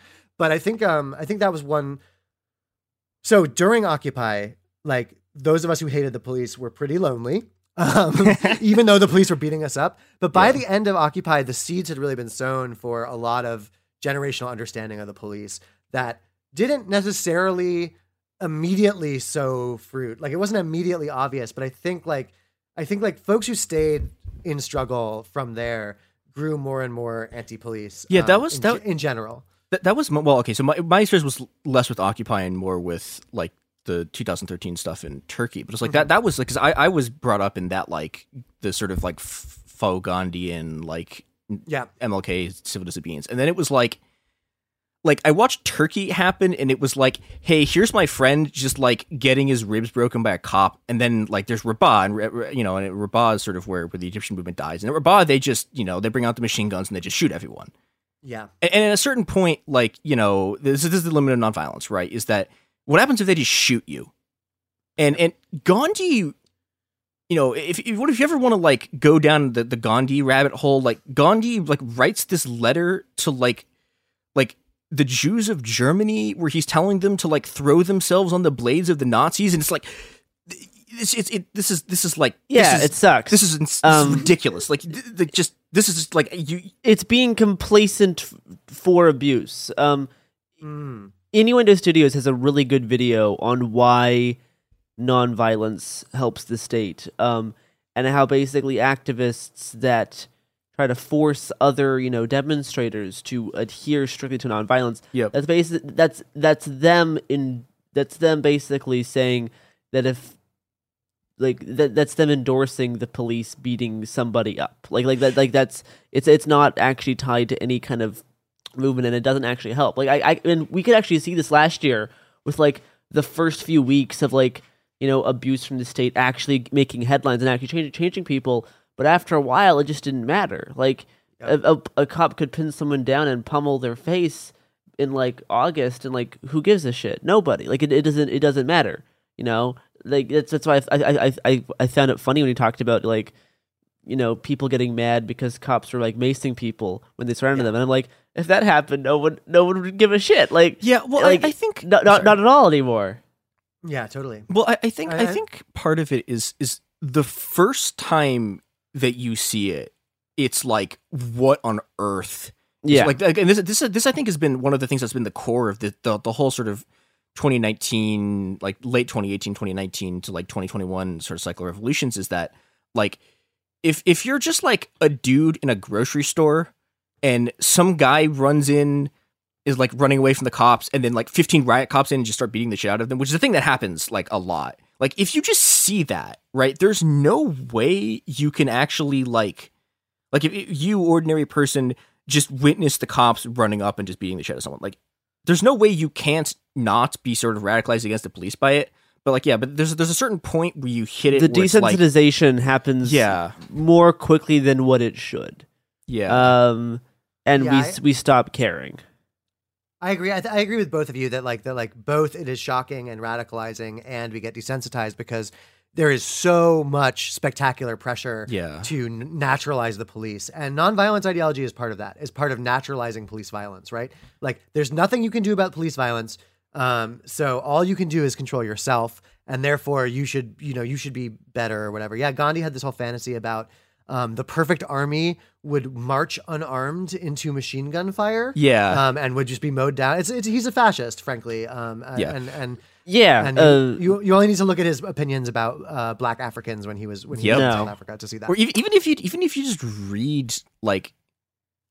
read like Self-Reliance, it's like, this is, there's one other thing I want to talk about with the peace police though, which is that like they're also like in terms of like fighting, like inflicting violence on other protesters, like they are the most violent like of the factions you see in a protest. That does happen very well. Yeah. Maybe not the most. That does happen. Yeah, like they beat people up. Like, I was just gonna say, like, it ties into like protest security, and when protest security is usually working with these more like peace police type organizers, and then they use protest security to literally beat up people who are doing more radical action against the state. That happens all the time. Yes. Oh yeah, protest security. When I see protest security or marshals, I know exactly that we're in a bad march. Yeah. The only time I've ever been physically assaulted by another protester was during Occupy. Actually, the night after we've been evicted, which is like November 15th, I think. And if people don't remember, Obama and the FBI coordinated this nationally. All the Occupy encampments got swept within a week of each other. on that march, we're marching around. We've been marching around all night. And I'm just dragging a trash can into the street because we're being followed by police cars. And I'm literally attempting to like do some education at the same time. I'm like pulling the trash can in the street and I'm yelling, you know, I am doing this because I want to protect us from police violence. Like if this is in the street, then the cop cars can't catch us as much. That's why we build barricades. I'm like literally trying to like yell this because like, you know, because pulling a trash can in the street is incredibly ineffective ultimately. So it was like literally just like for education purposes at that point, basically anyway, especially since a lot of people would like pull them back out of the street, whatever. This guy runs up on me and grabs me by the collar and lifts me up and like threatens me with his fucking fist. And he says, if my mom can't get to work tomorrow because of you, like I'll beat the shit out of you. And we're marching in Manhattan at like 1 a.m. I'm like, what the hell are you talking about? And like, he would have hurt me like pretty bad if a friend of mine hadn't like luckily had my back and like de-escalated a bit. That's the only time I've ever been like physically like brought up like into a fight by another protester. Was a guy insisting that me dragging a trash can into the street was beyond the pale. And I think, no pun intended. But I want to just talk a bit more about like how systematic the violence was. Like, so originally I was going to try to get someone from Occupy Oakland to come talk about this, and I talked to a lot of people, and the biggest thing that I got was that no one would talk about it on the record because because Oakland had a blacklist. And if you were in Occupy and like anyone else found out about it, like people spent half a decade just not being able to find jobs because they just like blacklisted everyone. And like to this day, like the thing I was told was like, yeah, I won't talk about this because, you know, like if I talk about this, like I will be fired. All of my family, everyone around me will be fired. And there's like, I think like this is the other thing, but when we talk about sort of the collapse of Occupy, the extent to which after Obama and the FBI ordered the camps closed, the policy is that the cops are going to torture anyone who attempts to like gather in a place. Yep. For 2 years, you couldn't have a meeting outside without the police attacking that in New York. And yeah, I mean, it was, you know, I think like a lot of the people who now claim that Occupy is the reason that they do politics or whatever for Bernie Sanders or whatever. At the time, they were saying that the reason it collapsed is because there was no organization, there was no structure, there was no political party, there was no, you know, whatever, there was no demands. And like, it's true that it was poorly organized. Like, there's no doubt. But like, we got beat out of the streets. And like people tried for 6 months really intensely. And for another 6 months after that, less intensely to restart that energy. There was all this work towards like a general strike on May Day, 2012, which ended up not really working, which is actually exactly the kind of demand-filled one day of action kind of politics that they were demanding. It actually really failed. Yeah. Which I think is telling. But in the meantime, like, you know, like Occupy, like Zuccotti got cleared, but for a while there was the thing, no one remembers this, I don't think, but there was a thing up in Union Square. There was an occupation for 3 weeks. There was like all the Union Square freaks and like a bunch of occupiers. And yeah, the cops just like, it was just like batons out on site for a few years in New York. And I know it was like that everywhere else, or most everywhere else. And that came down from on high, that like the police were just like, oh, what was dangerous about this was people gathering in public. Yep. So we really need to enforce the Second Amendment being meaningless now. We really need to stop meetings from happening in public. And that violence was super intense and super real. And a lot of people got beaten out of the movement, you know, and a lot of people got really demoralized and left. And I understand why. It was scary and awful. And there was a lot of repression and, you know, and it has continued to sort of that kind of repression has continued to escalate. But what has successfully happened in our movements, I think to our credit, is that we haven't actually formed the kinds of hierarchical organizations that allow for more effective police repression. All the police have right now against us, for the most part, is batons in the street. They have a lot more trouble infiltrating. A lot more trouble, which doesn't mean they aren't trying like crazy, but they have a lot more trouble taking down the movements in a sort of COINTELPRO way, right? The modes of repression have changed a bit, but that's also because we don't have. It's a combination of the fact that we don't have those forms of organization, but we also don't have those forms of organization because they don't emerge spontaneously from our living conditions like they used to. So I think it's you can't just give credit to any one thing. There's a lot of different factors at play, I think. I will say one of the other things that I've noticed, and I think I'm pretty sure this is happening. You're talking to people who are talking about this with Occupy, is that like the first thing, if you have a group of people who are just there, the first thing the cops try to do is appoint a leader, so that they have one person they can negotiate with. This lets them sort of this sort of like access point to which they sort of break like the demands of the crowd is that they find one person, they appoint the leader, and they get that person to sort of like be the liaison. My favorite Occupy joke, I got to give respect to Occupy Denver. This was the best joke that ever happened in Occupy. They announced at the beginning of one week, on Friday, we are going to announce our leader. Occupy Denver has chosen a leader. And the whole movement got so upset. Everyone was so angry. I was like, what the fuck? And then like they had this like big press conference and their leader was a golden retriever. It was just a dog. And it was like, it was a perfect role. Kudos to Occupy Denver, whoever organized that prank. I love you. I guess, yeah. So speaking of kudos to a place, the last thing I wanted to talk about was the giant like port occupation strike thing in Oakland. Yes. Because I mean that wasn't the first time people had done it. Like I know during the anti-war movement, even till like 2007, 2008, there's a bunch of people trying to occupy ports. But in Oakland, they like did it. They put like 40,000 people like in the port of Oakland, and they shut it down. Yeah. And I think that was one of the stories that's kind of been lost from this because like, you know, like that was the point. Like, so like I know people in Oakland who like, they got like repeatedly drugged by police informants because particularly Oakland, because Oakland's also the Occupy Oakland movement is way less white than any of the other movements. And they get like the kind of police repression they get is like just like yeah, you know, again, like people being repeatedly drugged by informants, like cops shooting people in the face, like the you know, you have the blacklist, you have all this stuff, and I think, you know, part of it is battles, yeah, and I think part of it's because it's a bunch of non-white people, and that's, you know, that's just what happens, but I think another part of it was also that there was this fear about.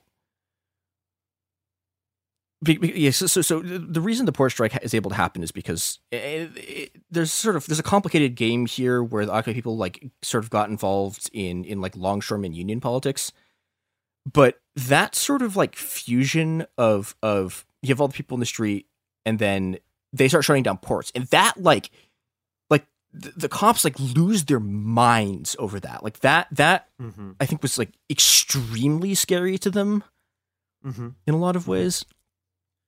Yeah, I mean, you know, I would defer to anyone from Oakland who was there during that. You know, I have comrades there. I've talked to, I've read about it since. But, you know, I think part of the heightened police repression and the heightened power of the Occupy Oakland folks was the Oscar Grant Rebellion, like I mentioned in 2009, which had you know, it had been a few hundred people, but it had been really rowdy. There'd been like looting and smashing, maybe more than a few hundred, maybe near 1,000 people on the first night. And you also obviously have the legacy of the Black Panthers in Oakland. So, you know, the Black Panther Party, you know, forms in Oakland. It lasts in Oakland a decade and a half longer than it does anywhere else in the country. So there's a lot of like, and you also have the really, really intense gentrification of the Bay that's happening. Yeah. So there's an incredible political and economic pressure in the Bay combined with this history of radicalism that really, you know, but yeah, I think also the other thing that's really interesting, I think what you said, like you put your, you know, you hit the nail on the head. Like it was largely like, it was terrifying that it was the most effective direct action in the Occupy movement, I think, was that port shutdown. I think without a doubt, like the biggest mass direct action that Occupy achieved. What was that? November 12th? Was the date of that? I don't remember, but 2011, near the end of the cycle. And I think like the other thing about that though was that was very similar to the alter globalization movement, right? Where the unions had sort of teamed up with, you know, like in Seattle, there's a lot of trade unions on the ground next to all the black blocs, right? And I think like that image, I think it's really interesting. It really terrified the police, and it could have been a vector for a certain kind of like labor first politics that could have emerged, but instead like the labor first people have turned out to be all electoralists. Yeah. And it seems that's sort of a weird blip that hasn't really returned. Yeah. And it's interesting too, cause now, like, you know, like the AFL-CIO just like, you know, AFL-CIO is like, no, comp union's great. And it's like, there's this sort of like split between the street movements and organized labor because they're off doing like electoral stuff and like cop shit, which is this sort of Yeah, and Yeah. have been now for 7 decades. Yeah. You know, I mean, really like the buying off of the unions and the New Deal. You know, with some brief windows of like wildcat action in the 70s and the 90s. The buying off of the unions has never really gone away. Industrial unionism in the U.S. has long been, and in Europe, everywhere where those developed in the early 20th century, that labor movement, they've really been successfully bought off. And I don't think that those unions are like a big easy route to power any more than the Democratic Party I don't think they're gonna overthrow the government. I mean, I will say, this is my the thing that I plug every time is that the AFL-CIO overthrew Allende. Like, yep. Yeah, like their people on the ground were like directing. Like we're directing a bunch of the anti-Allende stuff, and it's like, and it was the union bureaucracies like more recently in 2001 who, or in the wake of September 11th, who transformed the anti-globalization rhetoric into Buy American, right? Yeah, which it turned out was often buying prison-made materials. Yep. But like that was the union. The union sort of defanged alter globalization into Buy American. Yeah, and there's I think like there's a whole nother story there about how anti-globalization turned from like, you know, the Zapatistas to like Trump, yeah, which is incredibly depressing, and goes through this line of sort of like the replacement of internationalism with nationalism and that kind of like buy local stuff, and the fact that like these people sort of just decided that you know, partially after Seattle, partially after 9/11, they're just like, we're not doing direct action again. And Oakland's like Oakland's like that's like the one big exception to that was that moment, and then it just kind of just has never happened again. And that's partially because that union, the ILWU, I think out there is on the courts. That was a particularly like radical union that had some wildcats, like and was like more democratic than many of the other unions in those states. But that's also like a big story for another time. Obviously, the co-optation of anti-globalization over the 20-year period. Yeah, you know, this is kind of corny, but like, what can we actually learn from what happened there? What went wrong, and sort of what the limits of it was? Yeah. Okay. So the legacy. So I think one legacy that the legacy that is most widely accepted and known, which we can go over quickly, is that it reintroduced class discourse largely into the popular, you know, the 99%, which is a very, very bad class politics. But like, you know, like it reintroduced some of that sort of class war discourse, and I think more important than that, but not that dissimilar, it reintroduced street politics into the U.S. I think a part of the legacy that gets forgotten, because like the globalness of the wave gets forgotten as well, like, is that when shit pops off in New York, everyone in the world knows, or at least they did then, right? Because America had been so successfully, you know, appeased politically for so long that I think that when Occupy popped off in 2017, like in 2011 rather, it really like signaled to the world, like the rest of the world, like, oh, like this is real. Like even in the center of empire, like people are rising up. It's hard to remember and it's weird, but like there was an Occupy in New York, in a UK. There was one in Tel Aviv. There was actually kind of like a pro-Palestinian Occupy in Tel Aviv briefly. And, you know, I think maybe the most powerful sort of immediate tactical offshoot of Occupy was Occupy Nigeria in the first weeks of 2013, when President Goodluck Jonathan took the fuel subsidies away, and there were like sort of 2 weeks of really intense revolutionary rioting in Nigeria that then called themselves Occupy as a way of being legible to the rest of the world.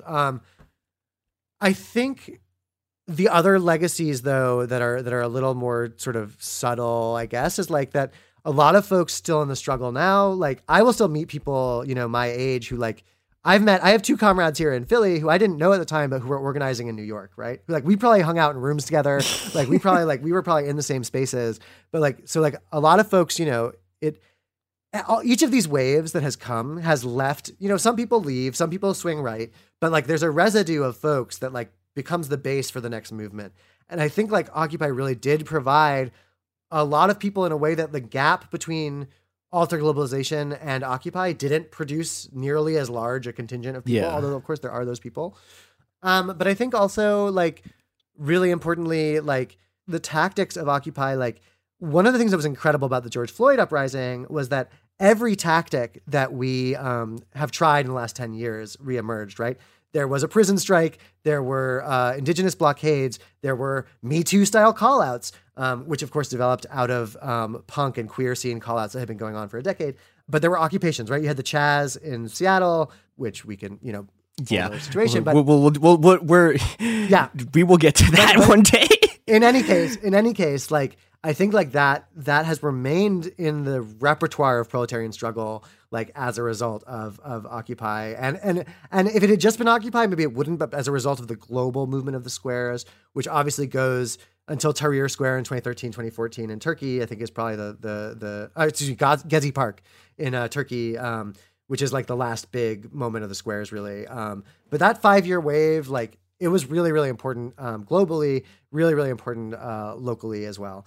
In terms of building activists, building a class of building revolutionaries, whatever you want to call them, the good version of the thing, not the bad version of the thing. It produced a lot of them. And I think, like, in terms of its limits and like what we can learn from it, like, I think taking the police more seriously was really important. I think taking police violence more seriously was a really important legacy of Occupy. I think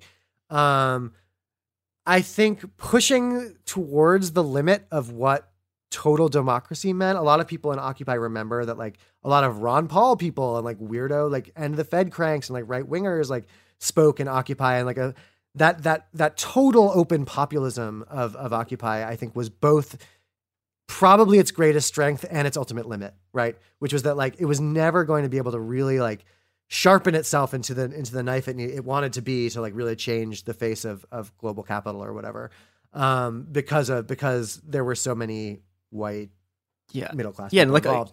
Like a bunch of the like a lot of the current far right media people came out. Like Sandra Fairbanks was like an Occupy streamer. Tim Pool. Yeah, you're welcome for Tim Pool. Tim Pool was filming on the last day, a bunch of us doing some things, and Tim Pool did not manage to continue filming, is all I'll say.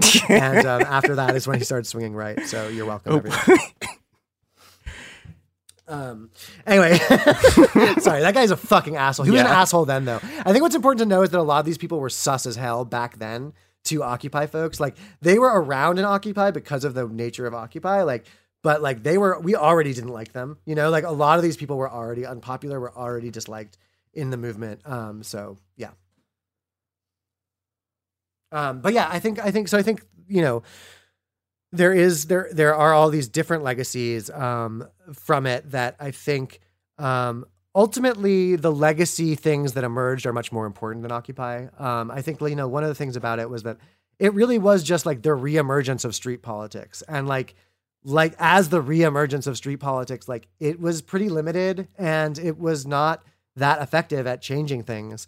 And also it was incredibly effective at leading to the last decade of struggle in the US. And I think you can't, I think there's a tendency to want to judge movements by the immediate results that they produce, and like, I think, am I about to quote Mao? I think I am. Was it like when he gets asked, what was the in the 20th anniversary of the Chinese Revolution, he gets asked, like, what was the outcome of the Chinese Revolution? He says it's too early to tell, right? Like, I think like that. Maybe that's Zhao. I don't remember who that is. Honestly. Yeah, I don't know, but they were right. Yeah, they were right. They were right. A lot more people died than what we thought. Yeah, yeah. It's like, they successfully transitioned to capitalism, and they transitioned to capitalism. Yeah.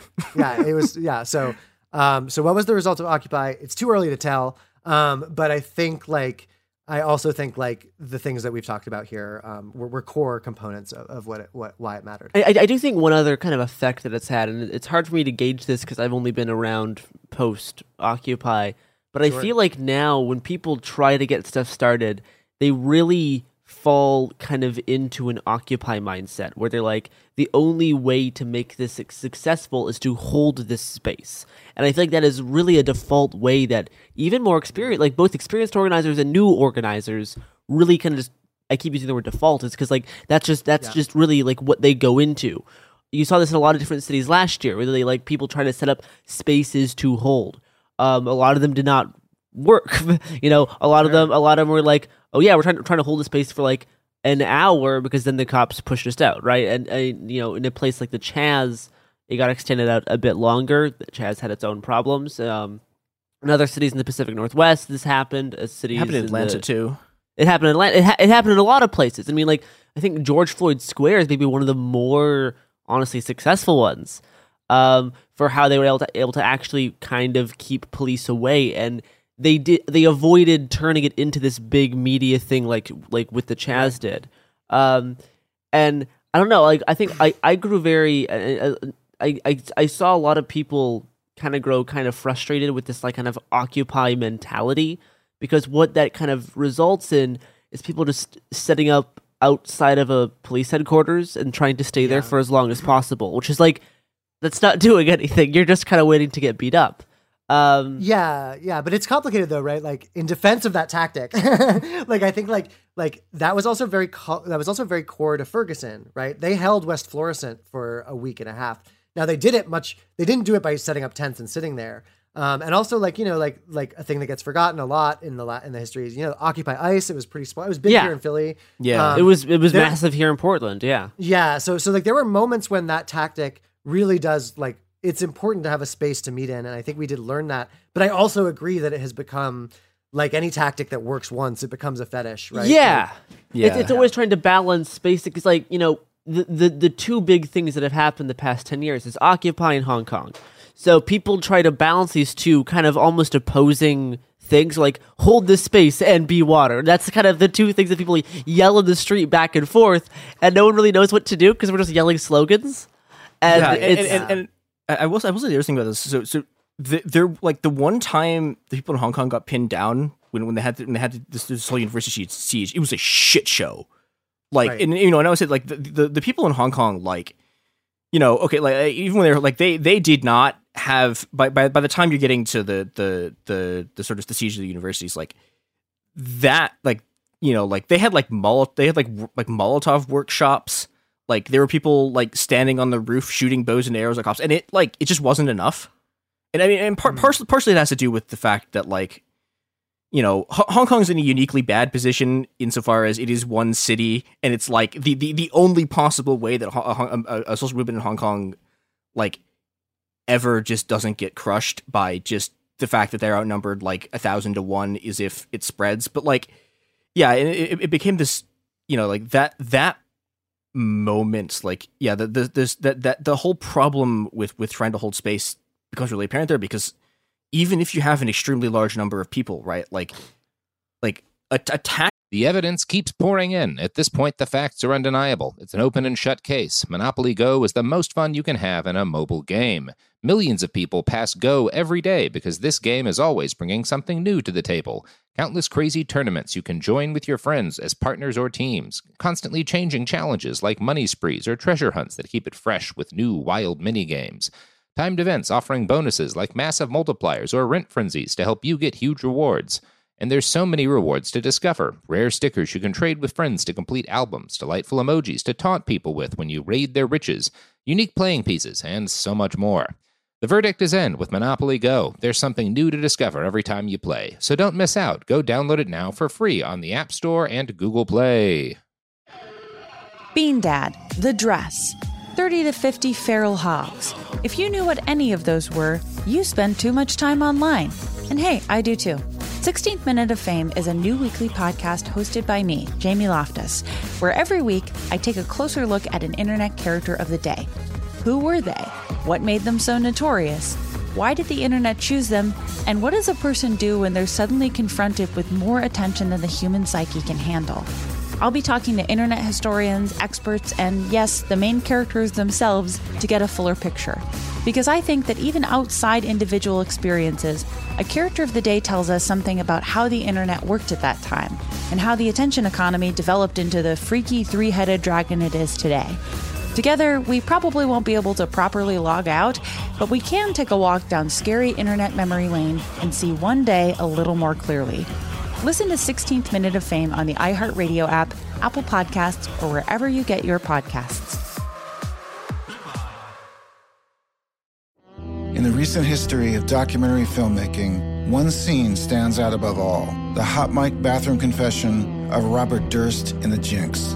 Now, the person responsible for that moment, Sareb Kaufman, stepson of the victim, friend of the murderer, star of the documentary, for the first time ever, shares why he believes you're watching the furthest thing from the truth on this exclusive episode of Murder Homes.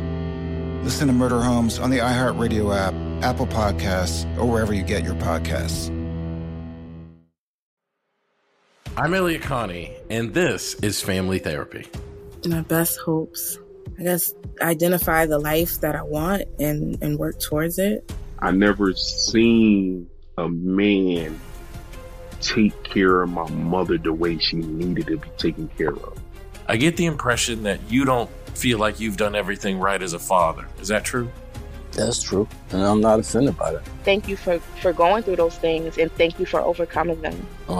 Thank God for deliverance. Every time I have one of our sessions be positive. It just keeps me going. I feel like my focus is redirected in a different aspect of my life now. So, how'd we do today? We did good. The Black Effect presents Family Therapy. Listen now on the Black Effect Podcast Network, iHeartRadio app, Apple Podcasts, or wherever you get your podcasts. Attacking one isolated space in mass is the thing the cops are really good at. And the thing they're really bad at is trying to deal with, like 500 people, like 700 instances of 500 people going through places because there just aren't enough of them.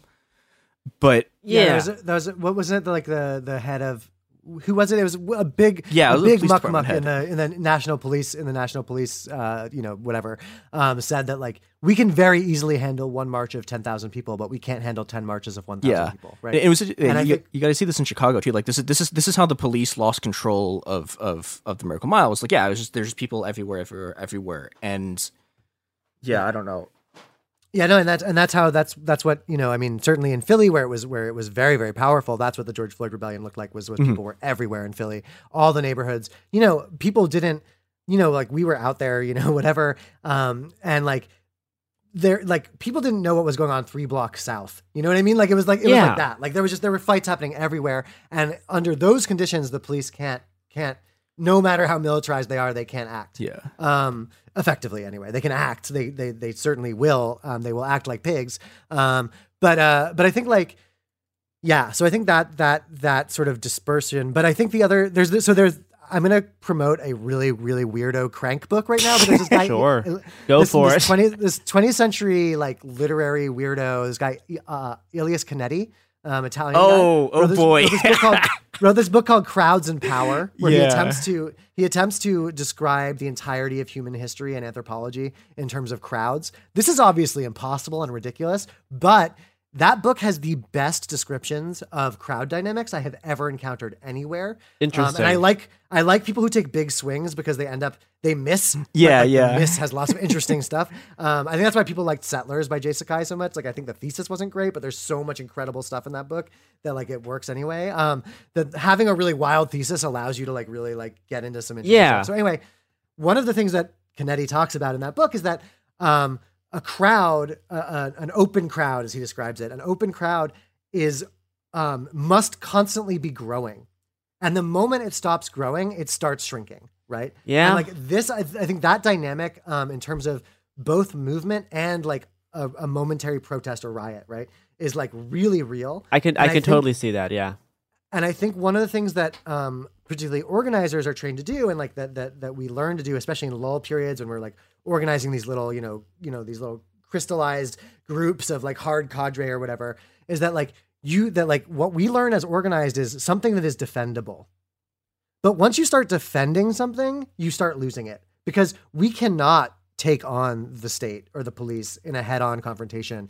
And this can be confusing, because sometimes you can successfully defend for a few weeks, maybe even a few months. You can defend a space sometimes. But once people get really interested in the defending, then they begin forming bureaucracies, governments, internal policing, security forces, whatever it is. They start becoming they start undermining the very thing that made it powerful, which was this sudden rapid growth, this sudden like big explosion of power and self-recognition that comes in the beginning of movement. And I don't think there's a way to will that problem away. Like, I don't think we can just like think our way out of it. Like, it's just a problem. But I do think that like one thing that we could take from the experience of Occupy and the experience of the last decade is that like, if you do, you know, consider yourself someone who wants to participate in these kind of movements, which is probably why you're listening to this podcast right now, don't try and defend. Like, don't try and defend. Like, some things will need to be defended sometimes, obviously. But like, if your main thing is like the thing, we should never defend something we've achieved so far. We should never not be willing to destroy it in order to like build something bigger, right? Like, we should never, no movement thing that we have, be it an Occupy Park, be it like a taken space, defending that should never outweigh the possibility of expanding.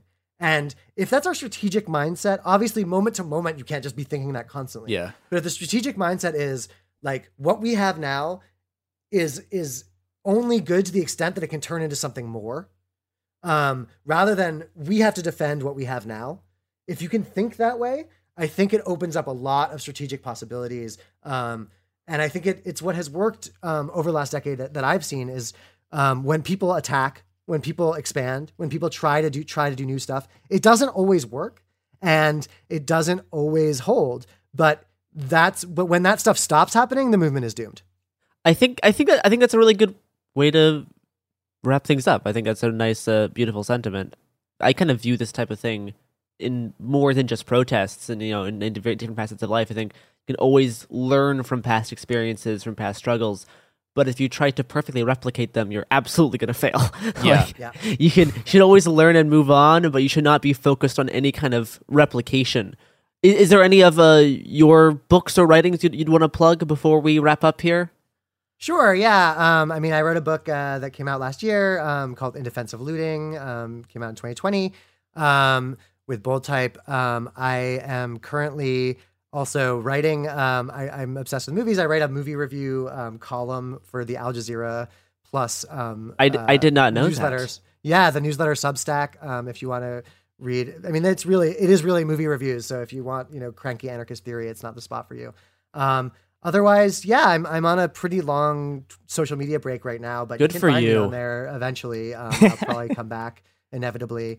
Unfortunately. And you know, I have writing popping up every now and then, and if you read it, I would appreciate it. Well, is that helpful? Yeah, absolutely wonderful. Thank you, and yeah, thank you so much for coming on to talk about Occupy and stuff that I think a lot of people hear about, but I know at least a lot of my generation does not fully kind of grasp it. It is literally my pleasure. Like I wasted so much of my life thinking about this. I'm so glad to be able to share some of it with some people. I'm so glad you're able to join us too. I've been looking forward to this for a while. So yeah, I was very excited. All right, that wraps up us today. You can find us on Twitter and Instagram at Cool Zone Media and Happen Here Pod. We'll be back for a few more episodes this week. Adios.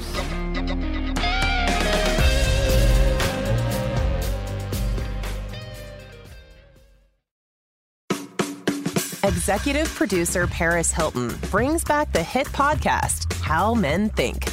And that's good news for anyone that is confused by men, which is basically everyone. Get an inside look at what goes on in the mind of men from the men themselves. It's real talk, straight from the source. The How Men Think podcast is exactly what we need to figure them out. It's going to be fun, informative, and probably a bit scary at times, because we're literally going inside the minds of men. As much as we like to think all men are the same, they're actually very different. Each week, a celebrity guest host provides honest advice in his area of expertise. When I agreed to do this reboot, I had a few conditions. No sugarcoating, no mind games, and absolutely no mansplaining. Men are hard enough to understand without the mind games. Listen to How Men Think on the iHeartRadio app, Apple Podcasts, or wherever you get your podcasts. I'm Jake Halpern, host of Deep Cover. Our new season is about a lawyer who helped the mob run Chicago. We controlled the courts. We controlled absolutely everything. He bribed judges and even helped a hitman walk free. Until one day when he started talking with the FBI. and promised that he could take the mob down. I've spent the past year trying to figure out why he flipped and what he was really after. From my perspective, Bob was too good to be true. There's got to be something wrong with this. I wouldn't trust that guy. He looks like a little scumbag liar, stool pigeon. He looked like what he was, a rat. I can say with all certainty, I think he's a hero because he didn't have to do what he did, and he did it anyway. The moment I put the wire on the first time, my life was over. If it ever got out, they would kill me in a heartbeat. Listen to Deep Cover on the iHeartRadio app, Apple Podcasts, or wherever you get your podcasts. I'm Eve Rodsky, author of the New York Times bestseller Fair Play and Find Your Unicorn Space, activist on the gender division of labor, attorney, and family mediator. And I'm Dr. Aditi Narukar, a Harvard physician and medical correspondent with an expertise in the science of stress, resilience, mental health, and burnout. We're so excited to share our podcast, Time Out, a production of iHeart Podcasts and Hello Sunshine. We're uncovering why society makes it so hard for women to treat their time with the value it deserves. So take this time out with us. Listen to Time Out, a Fair Play podcast on the iHeartRadio app, Apple Podcasts, or wherever you get your podcasts.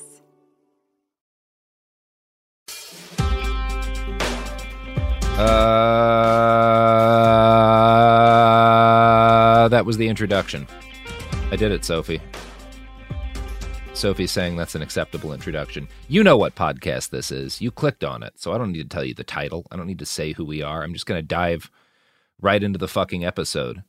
No, I'm not. This is It Could Happen Here, a podcast about things falling apart and what to maybe do to arrest that and do something better in its place. And, folks who are regular listeners who listen to the original scripted episodes of It Could Happen Here, the first 15 episodes, which I certainly recommend to everybody, know that one area in which I kind of separate from a lot of particularly more liberal folks and even some folks on the left is an embrace of the fact that firearms are sometimes necessary tools, especially in times of collapse when things get bad. Now, that said, we're also not kind of gun culture people here. We try not to, for one thing, recommend that everybody necessarily pick up a gun. There's a lot of people, perfectly nice people, who shouldn't have them, who don't need to have them, if you're dealing with suicidal ideation or whatever. The point is, we try to be very careful about how we talk about firearms as a potentially useful or even potentially necessary tool in the times that we're in. And today, since we're a few weeks into this, we've covered producing food, we've covered some medical stuff, we've talked about community organizing and a number of other things that I think are priorities for most people before, getting strapped. Today, we're going to talk a little bit about getting strapped. And my guest today is Paul. Paul, do you want to kind of introduce your background in brief so people know why you're on here? Sure, Robert. I was in the Marine Corps and infantry, and after that, I went to security consulting and then to the Federal Protective Service and finally the ATF, some of our funnest agencies. Yeah, all my favorite organizations there. Yeah, well, they're better than the what is it, the FDA. Yeah, they beat the FDA. I mean, in terms of body count, they're certainly better than the FDA. Yeah. And what do you do now, Paul, that you're out of that line of work? Well, I do two things. I got a day job at Disney World, and then the side gig is we run a explosives and machine gun supply company, also body armor, a handful of other things, but that's the big thing is destructive devices. Yeah, and you've got, I think, experience that a lot of people, particularly on this side of the political aisle, lack. One of the downsides of kind of rejecting the federal government and the military in all its forms is that there's a lot of people who may accept the validity of being armed and don't really have much in the way of practical training. And firearms are tools that, to use most efficaciously, do require training and practice. You can't just you can pick them up and be dangerous, but not in a way that is particularly protective to you and your community. Oh yeah. So I wanted to talk about kind of recommendations and everything we talk about. Nothing we're not talking in the context of forming a militia or in the context of showing up with guns to yell at people at a protest. If that's the thing you're choosing to do, that's a whole different ballgame. We're talking about kind of responsibly arming yourself and your community in a way that is not going to get you in legal trouble. It is also not going to endanger them, because one of the things you have to accept about firearms is that there's a risk, related to owning a firearm. Not just the risk that suicide risk raises if you have a gun in the house, but just if you don't use them properly, even carrying a gun, it's not unheard of for people carrying guns to have those weapons taken from them and used against them. It happens to police and it happens to armed citizens. So it's a matter of I think when you accept that you're going to be armed, there's something incumbent upon you to understand the risks of being armed. And I guess that's kind of where I want to start. Like, what are some of the big pitfalls you see people fall into, that I think traditionally training is supposed to help allay to some degree? Well, probably number one is grandpa's gun in the closet that's been there for 40 years unfired, and somebody just picks it up and throw some ammo in it to go hunt a deer, and it's got a barrel obstruction or something. It just blows up. But number two, and the one that can be mitigated by training rather than just general not being stupid, because it's kind of stupid to pick something up that's really old and just try to shoot it, is not shooting yourself. And when you do go out to the range, not shooting other people, and then not shooting people in your own home. You don't, as much as you might want to say defend your own home, do you want to shoot your wife when she comes home at 2:30 in the morning after work and wakes you up? And there are ways to mitigate that, and it's really easy and it's really cheap.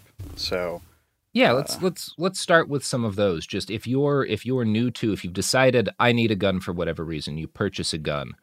I think the most basic first things are in terms of actually making that relatively safe is, number one, knowing which kind of firearm to purchase, and number two, and these are not in order of importance, these are both very important. Number two is securing that weapon properly, as opposed to just having it laying loose in the house, which is never the best way to store a firearm.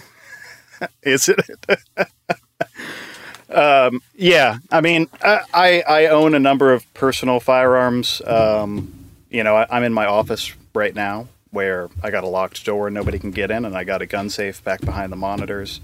I'm comfortable with that. But if it was in a place where kids could get at it, you don't want to just stuff it in a sock in the closet, which is actually what my mom did when I was a kid. Yeah, I mean, safe storage, and I mean, really being able to identify your target is probably the biggest preventer of interfamily accident. Because I know, we do talk about safe storage, kids, and all that, but back to the wife coming home, if you just put a light on your gun, $100 light, you can look at the thing that you're shooting in the middle of the night and not shoot someone you don't want to shoot. Yeah, I would go so far as to say that, if you've got a home defense weapon without a light on it, you don't fully have a home defense weapon. No, you don't. It's going to be useless in roughly half of the situation. And statistically, if you're looking at when people are actually tend to be endangered in their own homes, the vast majority of the situations in which you might be in danger.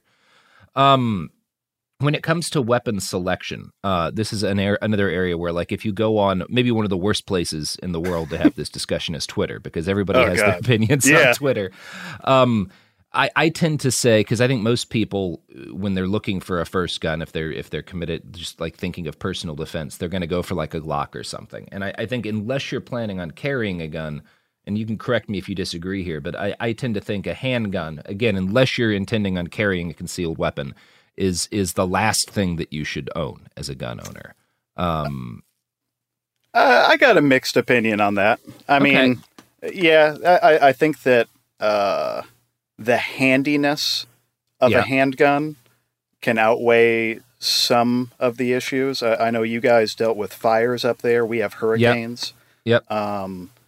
Being able to stick a handgun into a backpack, you know, it can go a long way. Or being able that to is just, a good point. Keep it on you in your car, because here we're and that will depend on carry. state laws. Yeah, everything we say depends on state laws. Yeah, but there are states where you can. Yeah. Yeah, if you're in California and you're in one of the counties that doesn't issue a concealed carry license, like L.A., it's really hard to get one, from what I understand. Yeah, you got to get to San Bernardino if you want to get one of those. Yeah. I mean, first off, like I got a short list of guns, and like 2/3 of the list illegal in California. They're not on roster.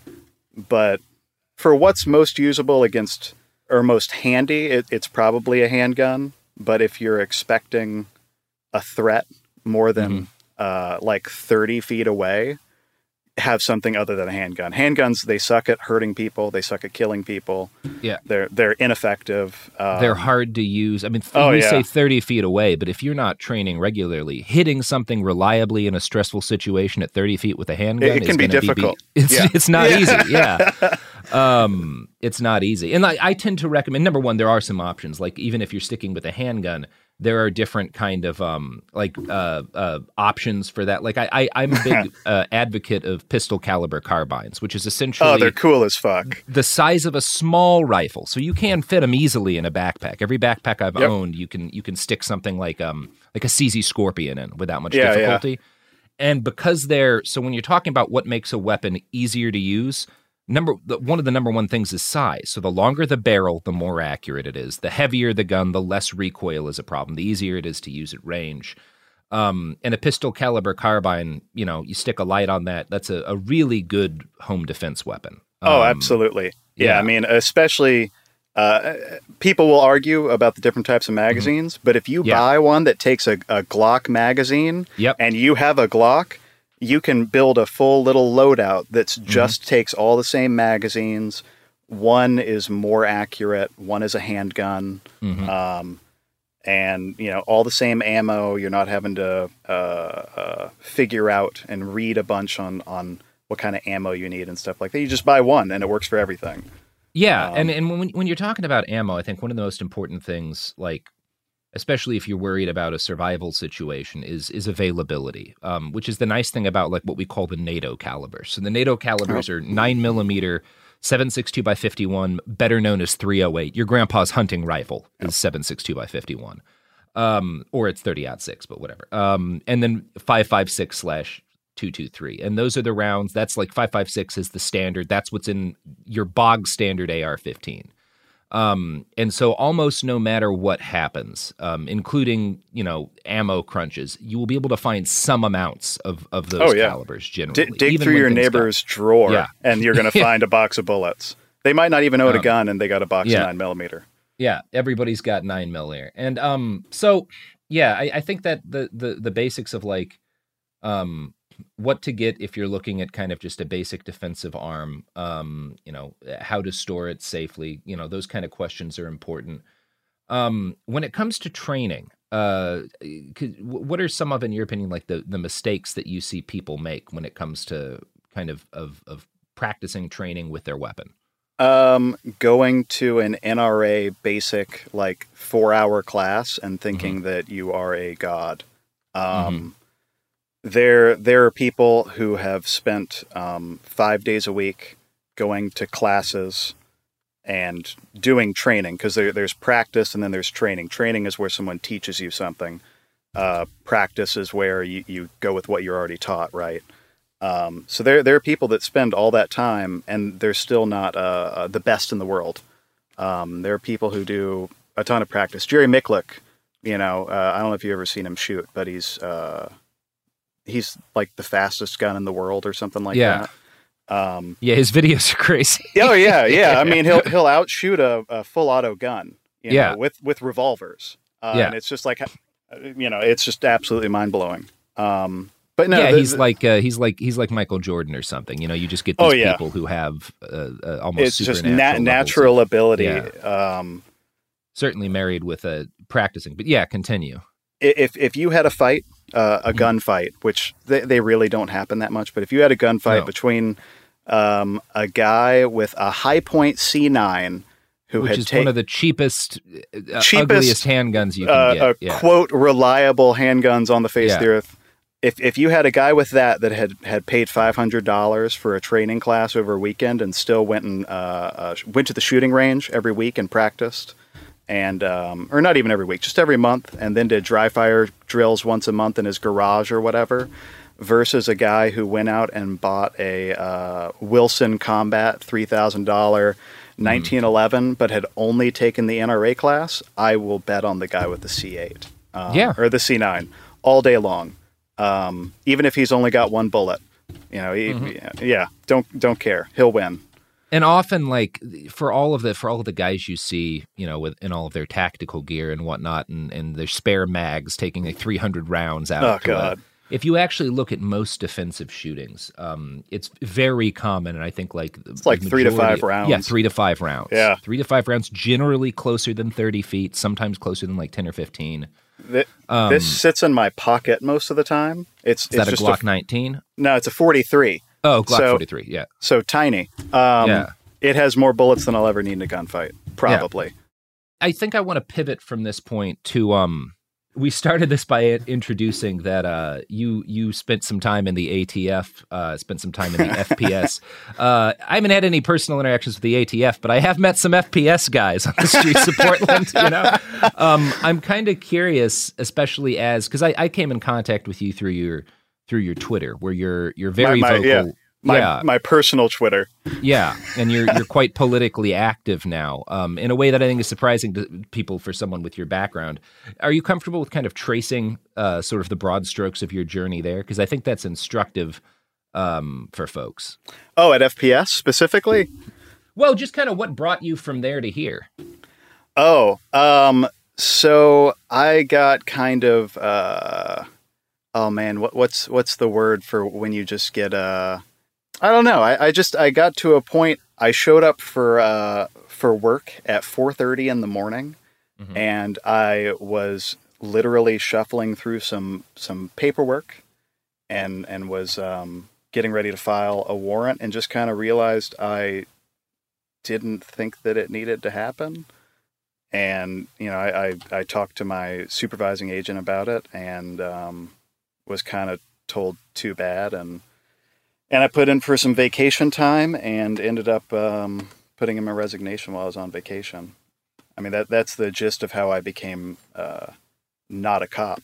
Yeah, and I'm wondering kind of what do you think, is there anything that kind of, I don't know, what looks different to you now as you've kind of left that behind? Was it like sort of a I'm guessing there's like a period, like a goldfish, in a new bowl of acclimation to life outside of being a cop. Like what were the first kind of things that started to shift in your perspective when you left that thought space? I'll tell you what, watching or reading whatever, an article or a YouTube video, especially now that body cams are more and more prevalent, it is watching something, reading the press release and going, but that's not what happened. Like, I just watched it, and going from being able to justify it in your own mind and literally argue with people and be 100% convinced like that was a good shoot. Castillo, what was it? Philandro Castillo. Yeah. Oh God. Yeah, God. And he was. If you've gotten lost track of this shooting in between all the others, Philando was a black man, a legal gun owner with a legal concealed carry permit, who was pulled over with his girlfriend and child in a car, and hands on the wheel told the officer he had a gun, and got shot. Yep. And did the thing you're supposed to do. Although now, actually, since then, you will get, like, some states will, and some training classes will recommend, if it's not legally required and you're carrying a gun, don't say anything for that reason. But I mean, he went. Vary. Yeah. The command to not reach for the gun to being shot multiple times in the chest was like under 2 seconds. Yeah. So I mean, the decision was already made. As soon as he gave the command, the decision was made. Yeah. Here's what that brings me to in terms of a question that's relevant to the topic of community self-defense, of potential community armed self-defense. because that is a cop problem, but that's not just a cop problem. And what happens? That's an everybody problem. In the CHOP and the Chaz in Seattle, the autonomous zone, is evidence of that. You had this situation where people, after nights and nights of mostly inaccurate warnings about Proud Boys coming to attack, got amped up. They had guns. Some kids drove by in a car and they fucking shot them to death. And it is the same. It's the same mental thing happening. You don't have to have a badge for that mindset to infect you, especially when you're carrying a gun. How do you, in your opinion, fight back against that? Be fucking chill. Honestly,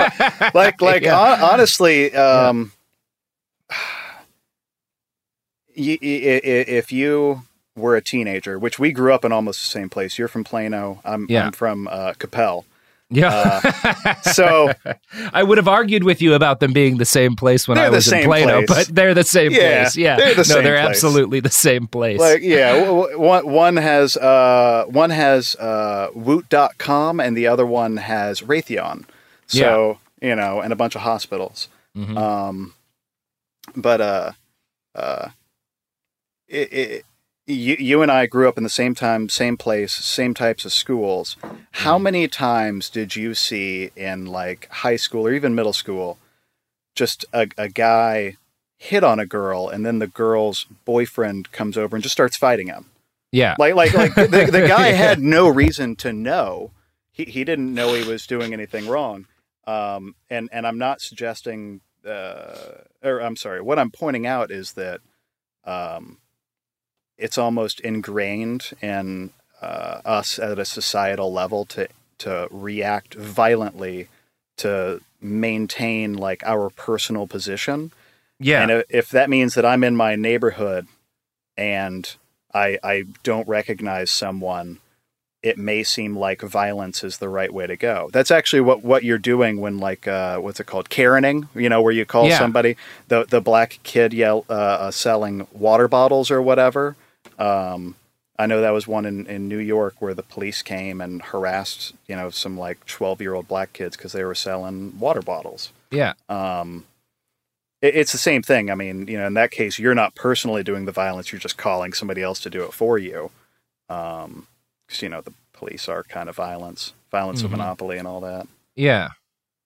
Yeah. Yeah. And that's, one of the most, I think, important things about that is the idea of violence is like when you're willing to accept violence to kind of maintain your social position or something.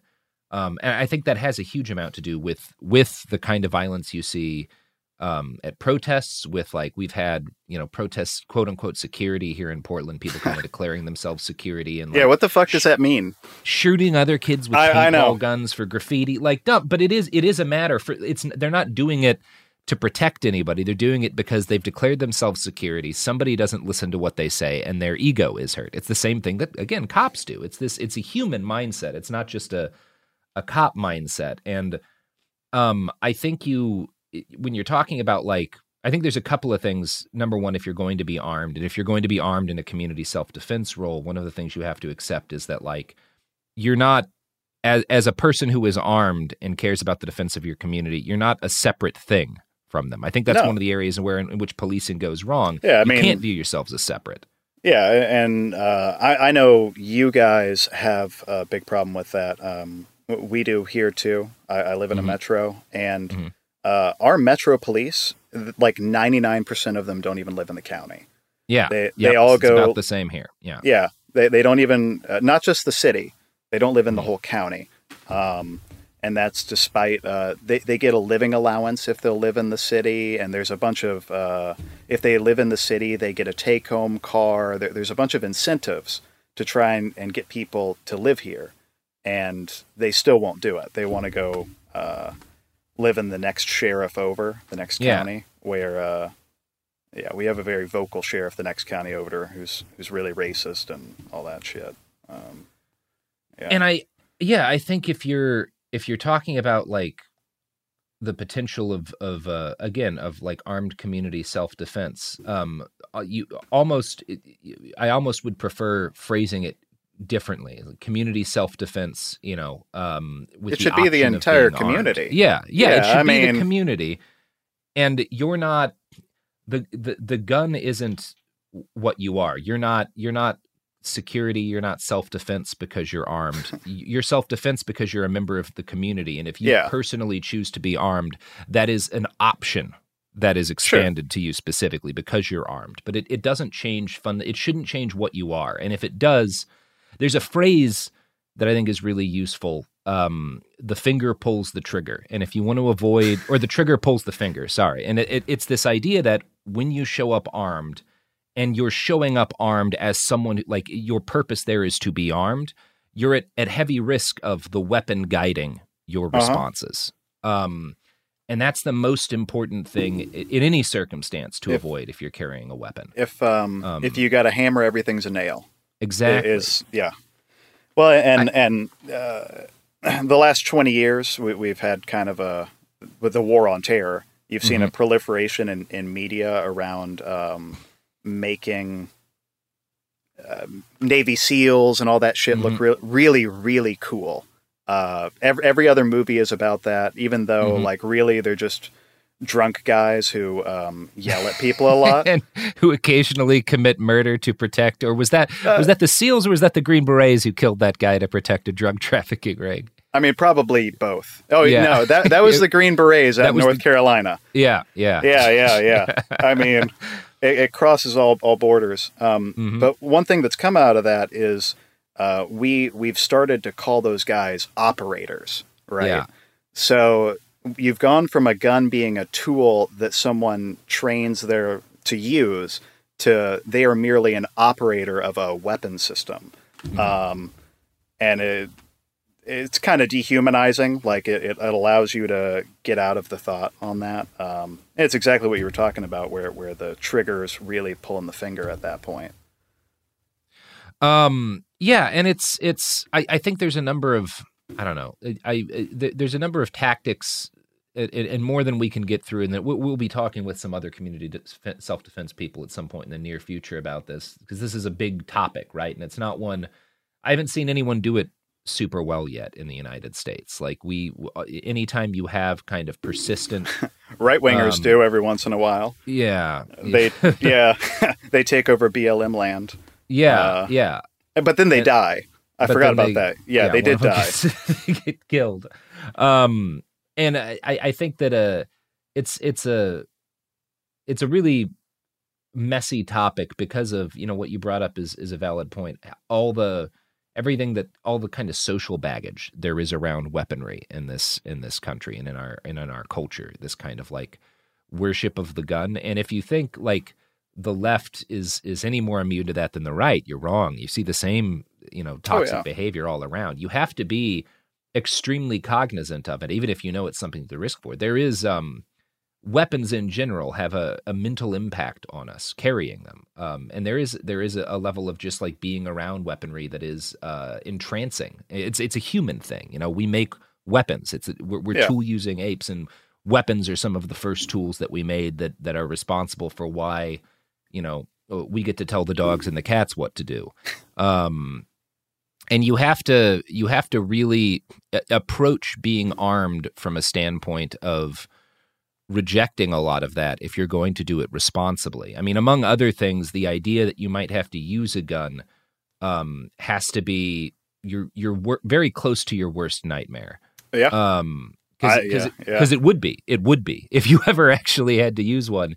At minimum, you're talking like when you actually look at like legal self-defense shoots, you're talking minimum if you kill somebody, at least minimum the next year of your life is dealing with the legal consequences of that. Sure, and probably hundreds of thousands of dollars. Yeah.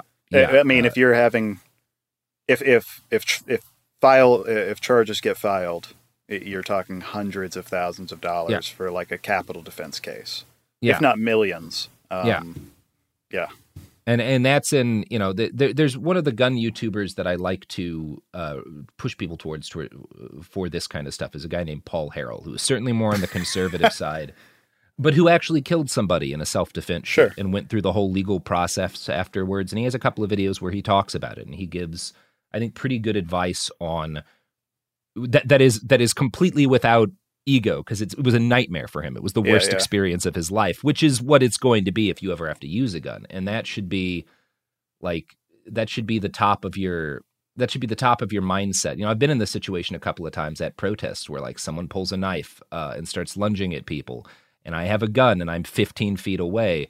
And I never drew, in part because it never quite crossed that line for me. And I knew that giving people the chance to de-escalate was vastly more important than introducing a second weapon to the situation immediately. Sure. And if things had gone differently, perhaps I would feel differently about my choices in that moment. But they didn't, and nobody got hurt. And that's always the best case scenario, even if it's somebody you really dislike who is threatening people with a weapon. I swear that happened up in Olympia like 2 weeks ago. Yeah, well, the shooting in Olympia, which was a guy named Tiny who got shot, and there's video of it. It's absolutely not a legally justified shoot, for sure. Like he was like 40 feet away, you know. Yeah, but he's really tall. He is big. Big. I think that counts for something. He was tall. He was tall. He was chasing them. He was armed. I'm not making a moral case here. I know. I think legally they would have had trouble had they stayed around. Now, of course, they've got. I believe they've been arrested at this point. Oh, have they? I just heard that there have been visits. I think so. Sorry, I don't mean to crash it for a second. Yeah. I think I saw our best friend Andy post something about it. Maybe 2 days ago. 3 days ago. I must have missed this. Yeah. Okay. So they did arrest the guy. Yeah. And it's, you know, it's another thing. If you feel, if you're involved in like a shooting that you feel is a justified legal shooting, you don't leave the scene. And in fact, one of the better videos you'll get on like what to do, and this guy's life has gone to shit because of the political nature of the shooting. But the guy in Denver who shot that dude at a protest, the Pinkerton who fired that dude. I'll tell you, you know, no matter what you want to say about whether or not it was a good shoot, that he dropped that fucking guy. He dropped that gun. He dropped on his head, down on his knees. Oh yeah. Yeah. It was, you know, again, the court case is not settled out, so I don't know if that guy's story is going to end happily. But in terms of if you want to not get shot yourself and you want to have the maximum chance of defending yourself if you have to shoot somebody in a situation that's legally justified, what that guy did after the shoot is how to handle it. Yeah. And I mean, the evidence for that is he did not get shot. And obviously your mileage with that's going to vary depending on your skin color. Yeah, that's a big factor. Yeah. In terms of actual training people can like pay for if they want to take that step, which I think is a good idea. Who do you have kind of like broad recommendations for how people can know if something's, you know, because this is certainly a space where there's a lot of grifters and whatnot. Yeah, I mean, most of the beginner level how to fight with a gun classes are 2 to 3 days long. Like that's a good starting point is the fact that you're going to pay probably $300 to $500 per day. And it's going to be multiple days long. You can't, because you're going from a baseline, you know, they know you already know how to point and shoot a gun, but they're going to go from everything on how to draw, how to move, how to reload. You're going to have some classroom time going over their specific safety instructions and stuff like that. But anything you can do in 1 day or 4 hours or 40 rounds or whatever, it isn't going to cut it. You need to go get something, and you need to listen, because they're going to ask you to do things that might not be the way you want to do it. You might say, yeah, that's not the way my dad taught me how to reload a handgun. A good example is actually tactical response in Tennessee. A lot of people hate them, but they have a very specific way that they say everyone reloads this way in our class. You know, you put it in and you slingshot the slide. And people argue and go, well, I want to just press the button. Well, the button's cool and all, but we want you to slingshot the slide. Just do it for this class.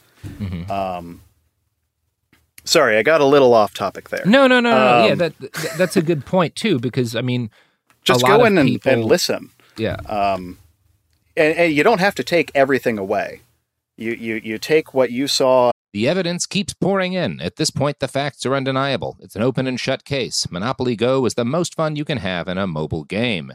Millions of people pass Go every day because this game is always bringing something new to the table. Countless crazy tournaments you can join with your friends as partners or teams. Constantly changing challenges like money sprees or treasure hunts that keep it fresh with new wild mini-games. Timed events offering bonuses like massive multipliers or rent frenzies to help you get huge rewards. And there's so many rewards to discover. Rare stickers you can trade with friends to complete albums, delightful emojis to taunt people with when you raid their riches, unique playing pieces, and so much more. The verdict is in with Monopoly Go. There's something new to discover every time you play. So don't miss out. Go download it now for free on the App Store and Google Play. Bean Dad, The Dress, 30 to 50 Feral Hogs. If you knew what any of those were, you spend too much time online. And hey, I do too. 16th Minute of Fame is a new weekly podcast hosted by me, Jamie Loftus, where every week I take a closer look at an internet character of the day. Who were they? What made them so notorious? Why did the internet choose them? And what does a person do when they're suddenly confronted with more attention than the human psyche can handle? I'll be talking to internet historians, experts, and yes, the main characters themselves to get a fuller picture. Because I think that even outside individual experiences, a character of the day tells us something about how the internet worked at that time, and how the attention economy developed into the freaky three-headed dragon it is today. Together, we probably won't be able to properly log out, but we can take a walk down scary internet memory lane and see one day a little more clearly. Listen to 16th Minute of Fame on the iHeartRadio app, Apple Podcasts, or wherever you get your podcasts. In the recent history of documentary filmmaking, one scene stands out above all: the hot mic bathroom confession of Robert Durst in The Jinx. Now, the person responsible for that moment, Sareb Kaufman, stepson of the victim, friend of the murderer, star of the documentary, for the first time ever, shares why he believes you're watching the furthest thing from the truth on this exclusive episode of Murder Homes. Listen to Murder Homes on the iHeartRadio app, Apple Podcasts, or wherever you get your podcasts. I'm Tamika D. Mallory. And it's your boy, my son, the General. And we are your hosts of TMI. New year, new name, new energy, but same old us. Oh, yeah. And catch us every Wednesday on the Black Effect Network, breaking down social and civil rights issues, pop culture, and politics, in hopes of pushing our culture forward to make the world a better place for generations to come. But that's not all. We will also have special guests to add their thoughts on the topics, as well as break down different political issues with local activists in their community. If you like to be informed and to expand your thoughts, listen to TMI on the Black Effect Podcast Network, iHeartRadio app, Apple Podcasts, or wherever you get your podcasts. That's right. As good usable information and merge that with what you already know. Maybe throw away some of what you already know and you got this ball of goo that you can work with for practice. Yeah. And yeah, it is, and to that point, when you're talking about like training, one of the differences between handguns and rifles, like all shooting as always, there's a degree of perishableness to it, but shooting a handgun is a much more perishable skill than shooting a rifle. And it's so if you're going to be armed with a handgun, it really behooves you to train, because you're only as good as how often you've been out there, really. And having a good foundation, like taking some real professional classes, will help a lot in that, as opposed to just kind of going out to the range every now and again. But yeah, let's talk at the last little bit of this here about kind of the gun that's always on the tip of everybody's tongue when you start talking about being armed and armed self-defense is, the AR platform. It's a gun with a lot of baggage, a tremendous amount of cultural baggage, and it has become vastly more than just a firearm in our culture. Okay. What are kind of, because I am a big advocate of people who are open to being armed, getting an AR platform. I think it's a great gun to learn on. I mean, it goes bang really well almost every time, as long as it's from a reputable manufacturer. Mm-hmm. Despite what some people say, they're very reliable. Yeah. They're easy to clean. Literally, as long as you keep them lubricated, even in the field, you keep it lubricated, it will just keep banging out rounds. And it functions in, we talked about this during the episodes on like, food storage and whatnot, like where there's the cheap version. I like stuff where there's the cheap version that works and there's the expensive version that works. And you have that with an AR. You can get a very inexpensive AR, and you can replace every part of that AR over the next 5 years and have a $6,000 gun. I did minor price checking last night because I was like, I haven't checked the retail prices on stuff, right? Mm. So in like your budget tier normal price that's out right now, you got like a Ruger AR-556. They're $700. Yeah, I mean, that's dirt cheap, and it's going to go bang. And it's a great gun. Yeah, I have a friend whose AR is a Ruger 556, and they're very solid. Yeah, they go bang every time. You're not going to break it. I mean, as long as you don't use it like a baseball bat, you're not going to break it. Yeah, especially now that the Russian steel-cased ammo has been banned. But then, like, the other end of the spectrum is, you got a SIG, right? Yeah, I've got a couple. Okay, so you know what the Rattler is? Oh yeah, that's a fun one. Yeah, I do not own a Rattler, but they are cute. Well, do you know how much? Well, first off, the Rattler, it's a short-barreled 5.56. It's not really an AR-15, but like technically it kind of is. Yeah. It's well. How about this? How much do you think that the Rattler costs right now? Don't go look. God. It's just take a guess. Probably $2,500 would be my guess. $2,800. $2,800. Yeah, $2,800. Yeah. Now it's now I actually put it in my category of honorable mention / meme because it's kind of a meme gun. It's so tiny, but I don't want to get shot with it.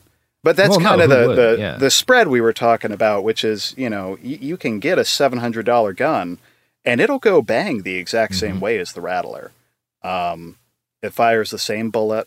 And you can build up to something, not like a Rattler, but you can build up to a bunch of Noveske parts. You can throw a bunch of Noveske parts into that Ruger lower and upper that you bought and build a really awesome gun that will be, 99.9% reliable. Yeah. And you can, I think generally if you're buying like again, you're getting kind of a bargain basement AR. One of the first things that it's going to behoove you to replace is the optics. It'll probably start with iron sights, but these don't even come with anything. Yeah, usually they come with nothing on them, and you have to stick the irons, or you stick a reflex sight. There's a whole world of optics, and I think one of the websites I recommend people check into if you're looking at kind of reading up on this and doing your due diligence is Pew Pew Tactical. Oh yeah. They do not written from like a super, chuddy or whatever. Like you get a lot of very political gun websites that may have some good information, but are frustrating to read. They're not that way. They're written, for people who are not super aggro about guns, but who are interested in guns, and you can find really good reviews on stuff. But as a general rule, modern optics beat iron sights every day of the week. Oh yeah, you may prefer I do in some cases. On my AKs, I vastly prefer using irons, but that would never be the weapon I would pick if I was in a situation where I needed a weapon. Yeah, I mean, I think everyone should learn how to use iron sights. Absolutely, but if I can hand someone a $450 Aimpoint Pro. Which is the budget version of a high-end optic. If I can put a $450 optic with the mount and everything onto a rifle and just go, hey, just put the dot on what you want to shoot, you're done. Now, there's a lot that goes past that, but we got rid of the entire proper sight alignment and all that. They just got to put the dot on the box and squeeze. Yeah. Yeah, I mean, even the Marine Corps, famous for fielding marksmen, has gone we're going to switch over to optic-based training. Yeah, they're just, I mean, you look at even guys in like Idlib province, which is like one of the rebel provinces in Syria that's been persistently under siege for most of the last decade. They're all using fancy optics now, like generally often Alibaba versions of like, name brand optics, but it does the trick, I mean, it's a SIG Romeo that never got the roll marker for SIG on it. Yeah, exactly. And they paid $100 instead of $450. Yeah. All right. Well, I think that's most of what we can responsibly get through. I do want to end on the caveat we started with this with, which is that deciding whether or not we advocate firearms as an option, both as a legal option and something that can be for your community and for you as an individual potentially practical. I don't blanket advise people to buy guns. I think in many cases it's going to be counterproductive. I think you should not own a firearm. Again, if you're someone who struggles with suicidal ideation, they can be a very dangerous thing to have in your home if that's something that you battle with. I do think that they can be owned and used very responsibly. In addition to, I think shooting can be a really enjoyable pastime. And I think more than anything, when a whole bunch of people who are talking about killing you all have guns, it can behoove you to own a firearm as well if you're a member of one of those communities. So please don't take any of this as Robert Evans says everyone go buy a gun. But if you're going to buy a gun, there's a right way and a responsible way to go about it. And there's, picking up a random 12 gauge and shoving it under your bed, which is... God, no. No more shotguns for home defense. Yeah. They're not ideal. I mean, we could talk about overpenetration and stuff, but I mean, just being able to move lead in a direction, they're very bad at it. Yeah. Yeah, they're not. I mean, again, something like an AR or a pistol caliber carbine is in a lot of situations going to be a much more practical and have less risk of hitting stuff you don't want to hit necessarily. Get the High Point Yeet, the Yeet cannon. The Yeet cannon. Yeah. We'll discuss that on our whole episode about high points. So you've shot yourself in the dick. Yes. The high point story. All right. Well, do you want to, Paul, you got anything to plug before we roll out here? Give food to homeless people. Well, houseless. Mm-hmm. Houseless, yeah. I think is. Yeah. And if you're in an area with a based DSA, mm-hmm. join the DSI and then vote out the shitlibs. That's what's happening here in Orlando. But yeah, embrace anarchy. Well, I'm Robert Evans. This has been a podcast, and remember, as we sail out, there's a reason the episode talking about guns came after the episodes talking about storing and growing food.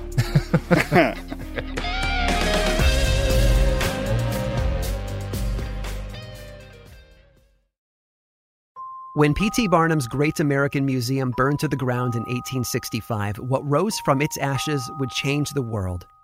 Welcome to Grim and Mild Presents, an ongoing journey into the strange, the unusual, and the fascinating.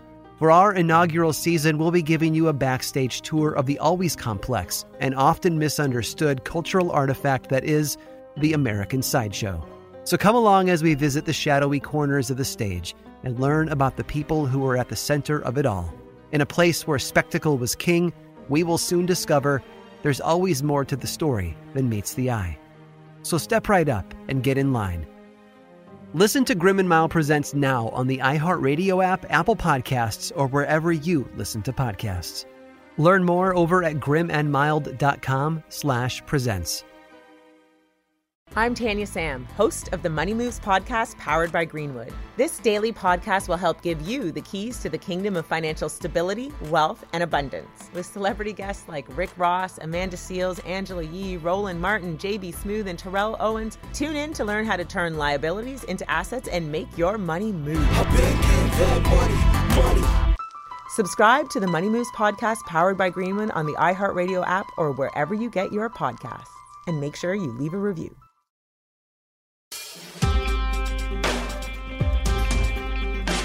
Welcome back to the It Could Happen Here. Yeah, that's the podcast we're doing right now. It's a podcast about how things are kind of falling apart, but maybe they don't need to, or at least not as much as they have been. I'm Robert Evans. With me, as often, is my co-host, Garrison Davis.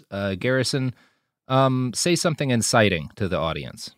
I'm on my second cup of coffee. Yeah, because it is the early morning for you, by which I mean 2:11 in the afternoon. Also with us today, our guest for this episode is David Van Dusen. David, you are the president of the State Labor Council for the Vermont AFL-CIO, and there's a bunch of stuff that's interesting about your organization. We'll dig into it in more detail in a second, but first I just want to say hello and thank you for being on the show. Pleasure to be here with you, Robert. Now, David, the big thing, I mean, the Vermont AFL-CIO has been in the news a couple of times recently. The most recent one is y'all issued a statement making you, the coverage I've seen has said, the first labor organization in the U.S. to support gun rights. I mean, as is stated in a lot of the stuff you've put out, like Blair Mountain, there's a long history of labor organizations making use of the Second Amendment. Mm-hmm. But I certainly haven't heard of a labor organization stating it the way you did, which is basically the case you've made is because far-right fascist organizations are so heavily armed and all of the gun control policies being heavily debated, at least among liberals, are likely to ignore those people while restricting the ability of working class and particularly marginalized people to arm themselves. You do not support those regulations because you support the rights of those groups to be able to defend themselves from fascists. That more or less correct? Well, look, we believe in the right of a people to defend themselves. Mm-hmm. But our policies, including that one, are not adopted by the elected leadership, including myself. They're adopted by our members. We believe very firmly in democracy, participatory democracy. So with issues like this, we're happy to bring it to our convention, which we recently did, and facilitate a full debate on the issue. So that's exactly what we did. We talked about it. Our rank and file members talked about it. They made amendments. They debated passionately different sides of the issue in a respectful way, in a productive way. A number of amendments were made, they were adopted, and then ultimately the resolution was passed with over a 2/3 majority of our rank and file delegates in favor. So that's where we are right now. Yeah, I've read a bit about this, including, there's been some critiques from a representative from the AFT, which is the local teachers union.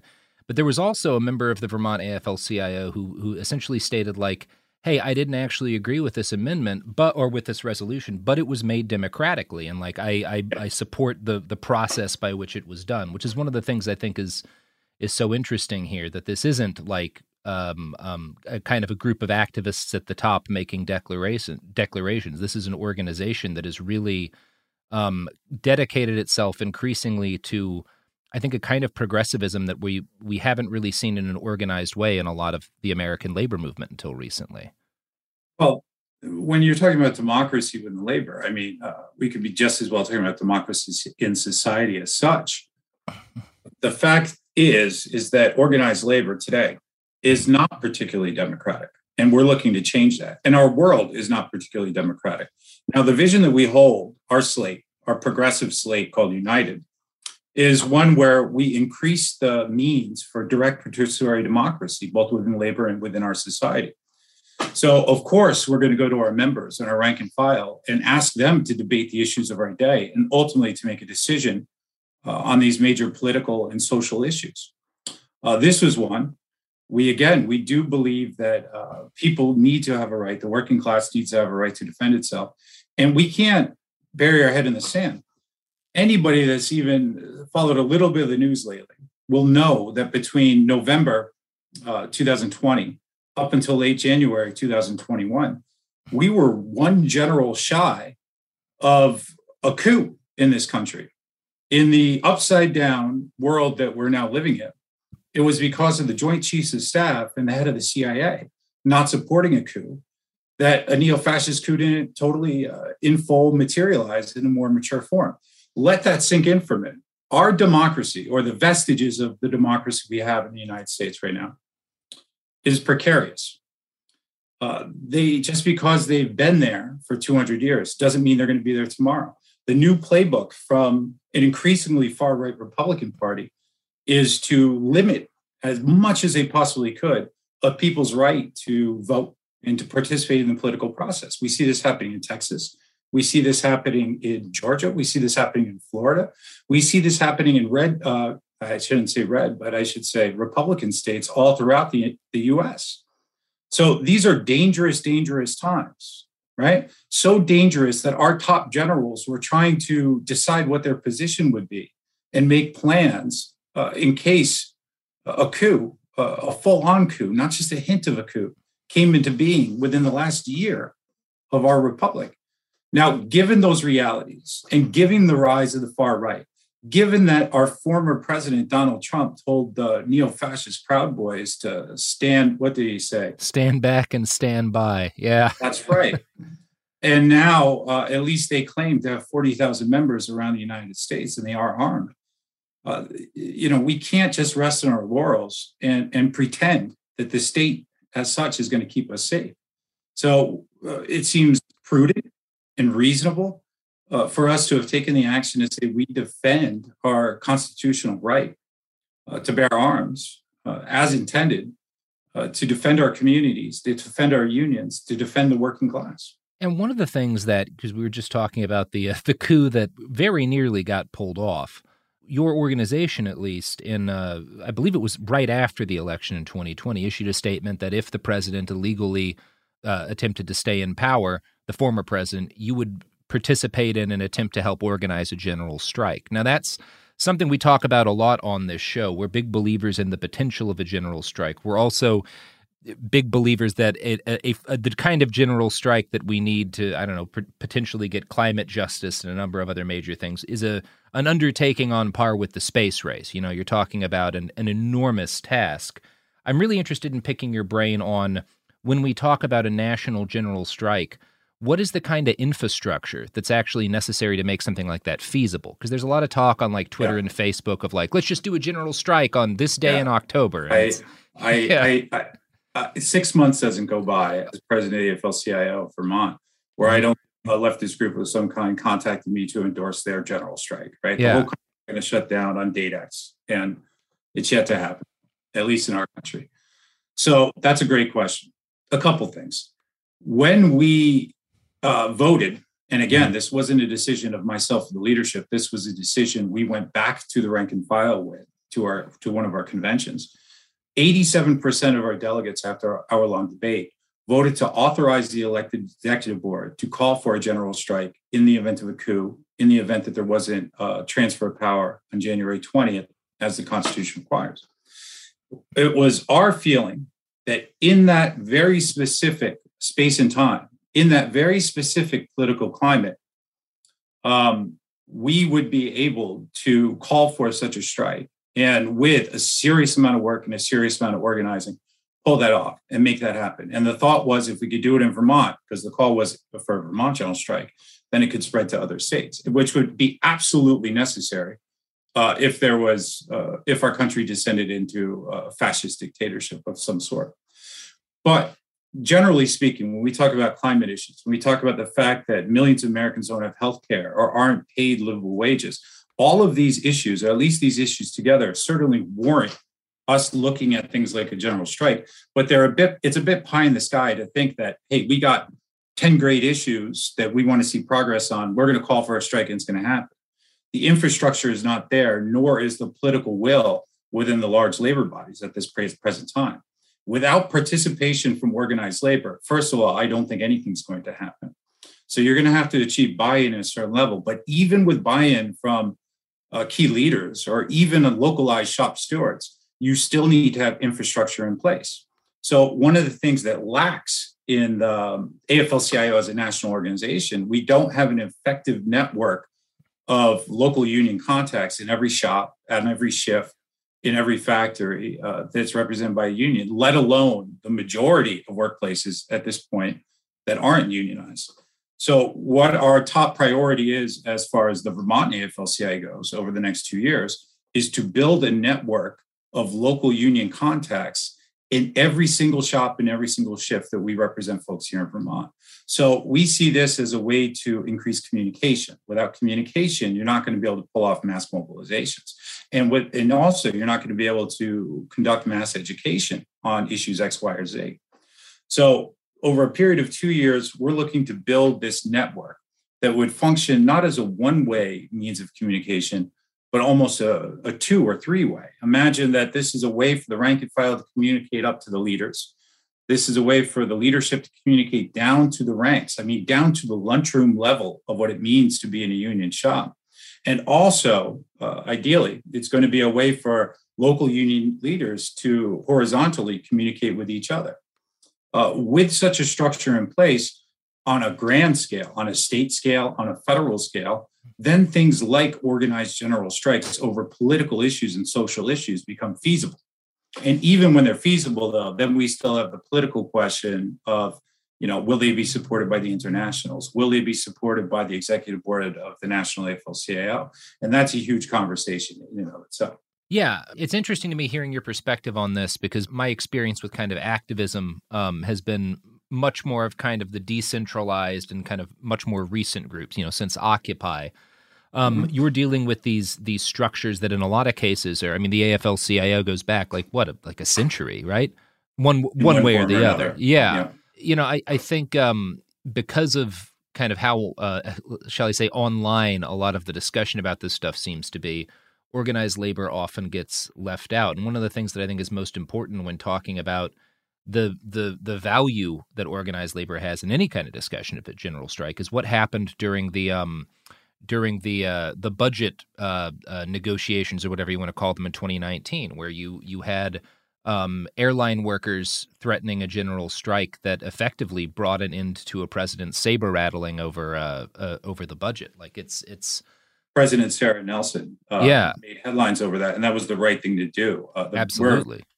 Of her, and would love to see her in a stronger position of leadership at the national level. Well, I'm interested because I see a lot of potential in, obviously, organized labor has had a lot of problems, particularly in the last, during my lifetime. And I think part of it is what you said earlier. It's not as democratic as it should be at most levels. What you guys have done with United is attempting to reform that, within Vermont. I'm wondering first, how did that kind of come about? 2019 is when you first got put into office, when the United slate got put to the office in Vermont. What was kind of the backstory to that? And then my second question is kind of, what do you see as necessary to, like, what's the fight as you see it to get stuff like that done on a larger scale around the country? So our story in Vermont is probably a lot like the story of organized labor in many different places. Mm-hmm. Our starting point. So in 2017, not that long ago, we had a convention with something like 20 or 25 delegates there. Imagine that, 20 delegates representing, at the time, 10,000. We've grown since then, but 10,000 members. Mm-hmm. And that's called a democracy. So there was a problem, an existential problem. Now, I come out of AFSCME, Local 2413 in the Northeast Kingdom of Vermont. So when I got together with a number of other leaders from different unions, different AFSCME locals, but also United Academics as part of AFT, the building trades, a number of folks, there was a general recognition at the leadership level that something was very wrong. Member participation was weak as can be, and things had to change. And we continually, as an organization, with some exceptions, hitched our wagon to the shortcomings that are the Democratic Party. So all of these things together led to inactivity, apathy, and lack of democracy. So we started going around. We started talking with workers. We started talking with shops across the state. And one of the first things that was striking, people would say, they would know what union they're in, be it APWU or AFSCME or whatever it was. But we'd say, listen, we're thinking about running a progressive slate for office to take the AFL-CIO in a new direction. The next thing they would say is, what's the AFL-CIO? Think about that, right? Mm-hmm. Workers involved, some of which were union stewards in their locals, didn't even know what the AFL-CIO was. So that was our starting point. It was an existential crisis of labor. And mind you, during these, what I would call some dark periods, we would often endorse 100 candidates for State House, nearly all of which being Democrats. And then they would win. They would win their elections. Largely our candidates would win. And then we'd get nothing in the State House, right? There'd be no labor bill. There'd be no advance in a card check, differently support to organized labor.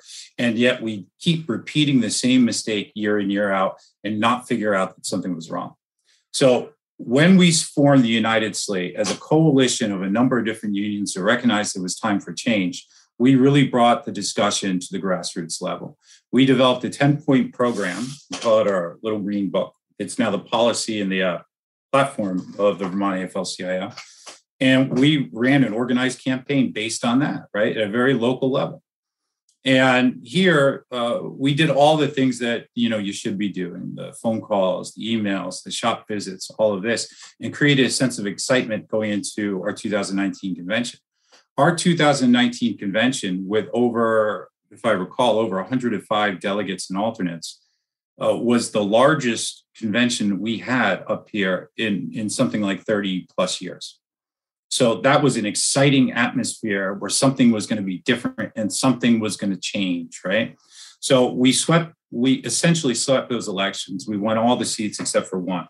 We had a follow-up election in 2020, where we won every single seat. And then the last election, we won all seats except for one, where one person who's a good person from the building trades ran, but was not part of our state. So the real question is, what have we done in the interim? How are we changing that direction? And how are we trying to seek to change the capacity of labor? And what lessons does it have to the national labor movement, I would suppose? Mm-hmm.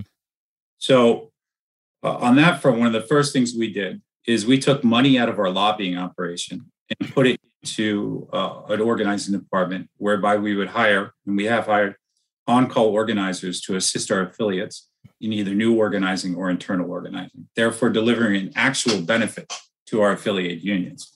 Now, mind you, we represent just about every sector of workers all across the state, but forever, they very rarely gotten concrete, measurable acts of solidarity from the Federation as such, right? Because too many of the resources were put into lobbying. And we also took a critical eye towards the Democratic Party. And recently, we've instead endorsed the Social Democratic Vermont Progressive Party slates in their runs for State House and statewide office in many cases. So we've done a few things differently. We're continuing to do things differently. We've expanded the size of our executive board, so we elect more leaders now. We've more than doubled the size of the delegates afforded to each local, so we could have more rank and file voices present when we're meeting at a convention. And we've taken a strong social justice position where we think that organized labor must work very closely in an alliance, form alliances with groups like Migrant Justice or Black Perspective or environmental organizations like 350.org. And we've done those things, worked on their issues where we have common interests, and we've asked them to support us on our issues where they may have some common interests. So those are things that are very different that the national AFL-CIO is not doing. Other state labor federations largely aren't doing them enough. And we're hoping now to build that out. And we're engaged in conversations seeking to form a national progressive caucus within the national AFL-CIO.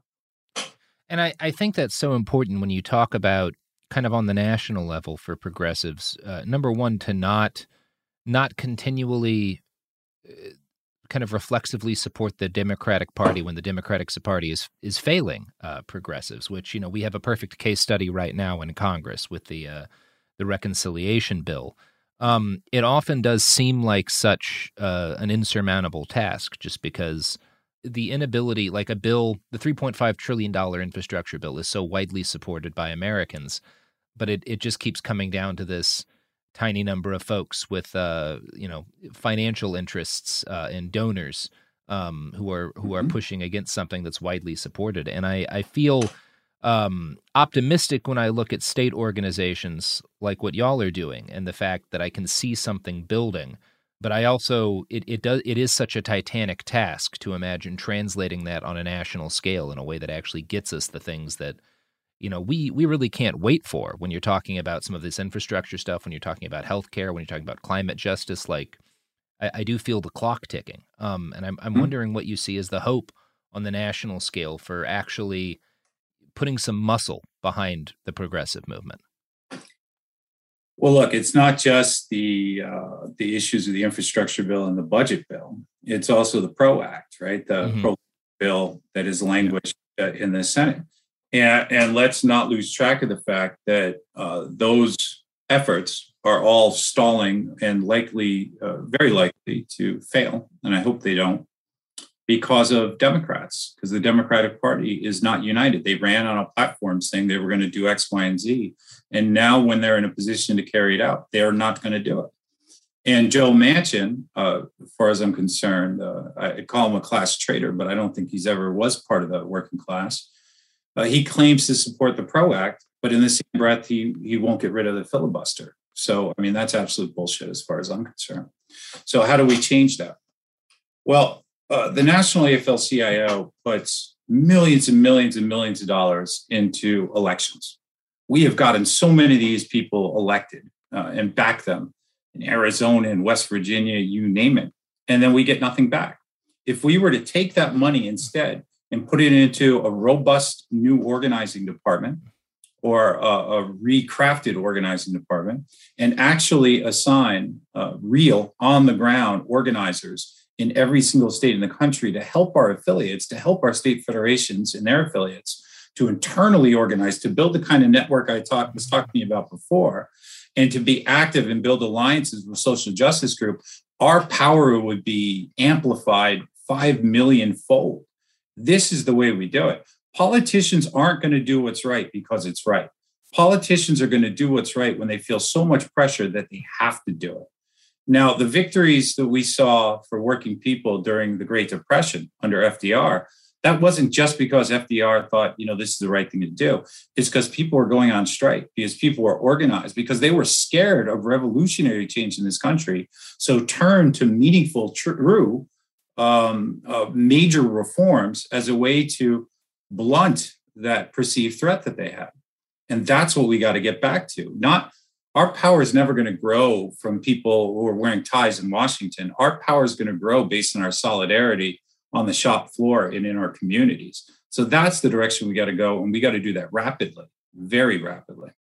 It's been clear to me for quite a while, both that the reason workers gained so much in the wake of the Great Depression and the only kind of hope we have for doing that now is they have to be scared, to an extent. They have to be scared of what's arrayed against them, both in its organization and in its ability to disrupt things. And I'm wondering what you think people listening, people who maybe are not involved in organized labor, like what do you think people can do to further those ends? Like this is like when we start talking about national level AFL-CIO politics, that's not something I think most people listening feel like they have any kind of ability to influence. What do you think they can influence? What do you think people can be doing to build that kind of capacity? Well, you got to be active and you got to engage in the political and social movements. But also, most folks, they're going to have a job of some kind. And a lot of folks aren't getting treated the way they should in their job. I don't care if you work in a coffee shop, in a restaurant, or in a gas station, or in manufacturing. And you could start by organizing with your coworkers to form a union today. You could reach out to a local union to ask for help, or you could do it on your own, frankly. But if we're not organized as working people, and we are the 99%, we are most of the world. If we're not organized amongst ourselves, we're not going to be able to become that expression of power that we need to be in order to create the change. If we're just a collection of individuals, then the ruling class, the wealthy, the powerful, the elite, they're going to have all their ducks in a row to keep us divided and to keep their foot on the pedal of the status quo. So we need to come together. We need to organize, and the natural place to organize is in the workplace, in my opinion. Yeah, I mean, it is the natural place to organize. It's also become an increasingly difficult place to organize. We all watch what Amazon did in Bessemer this year, you know, and that fight is still ongoing to an extent. But it is a continuing challenge to actually effectively unionize in a lot of the industries where it matters most, you know. Sure. Like we have some choke point industries, like we talked about, aircraft employees that are heavily unionized, thankfully, and that do have a lot of power, as has been demonstrated recently when they go to the mat. But I'm interested in kind of we've got, you know, Amazon employees is really one of the areas that I'm looking at where, my God, if we could actually, if something significant could actually get off the ground and a significant number of those workers could get organized, it could make a real difference. But, you know, you've got effectively what are community organizations for the most part going up against, you know, Amazon at this point has more resources than most nation states. Yeah, but so do the Carnegies and the Rockefellers and the folks like this. And organizing. Absolutely. And it's always been hard. Too long ago in our country, maybe during our grandfather's day, where there was a very good chance you'd be shot or at least beat over the head with a club from the Pinkertons if you tried to organize. Organizing has never been easy. In countries such as Colombia today, trade unionists are killed at an unbelievable clip, almost on a daily basis, and yet still they organize.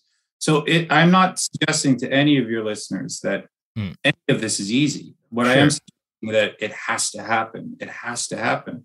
And there's different models too. Like in some places, one of the models that's been effectively used is forming worker centers, right? So that's not a traditional union. It's a center in a city or in a community or in a town where workers can come together and strategize, right, in a location to strategize how to be effective as a group, as a whole, as a class on issues that are important to them, you know, be it economic, be it social, be it fighting against racism, whatever it may be.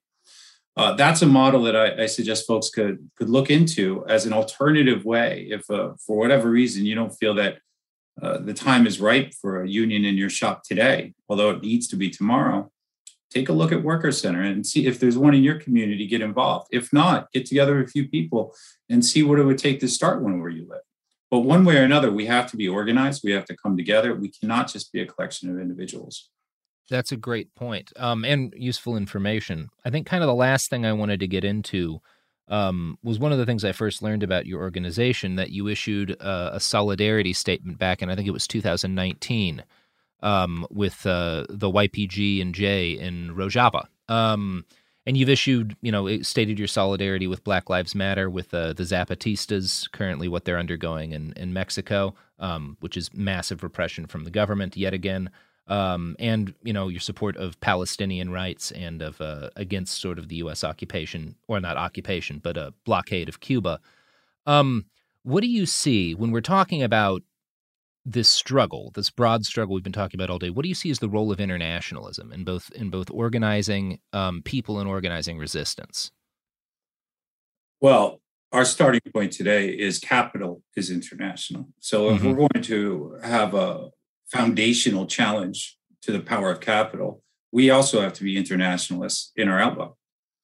We supported the YPG and the YPJ and the newly elected government in Rojava because they are struggling for economic equity and a direct participatory democracy in that corner of the world. And we see this as the most significant revolution in the world in generations. I mean, this in our mind is on par with the Spanish Civil War and what we saw around Barcelona and the CNT then, or the Paris Commune of 1871.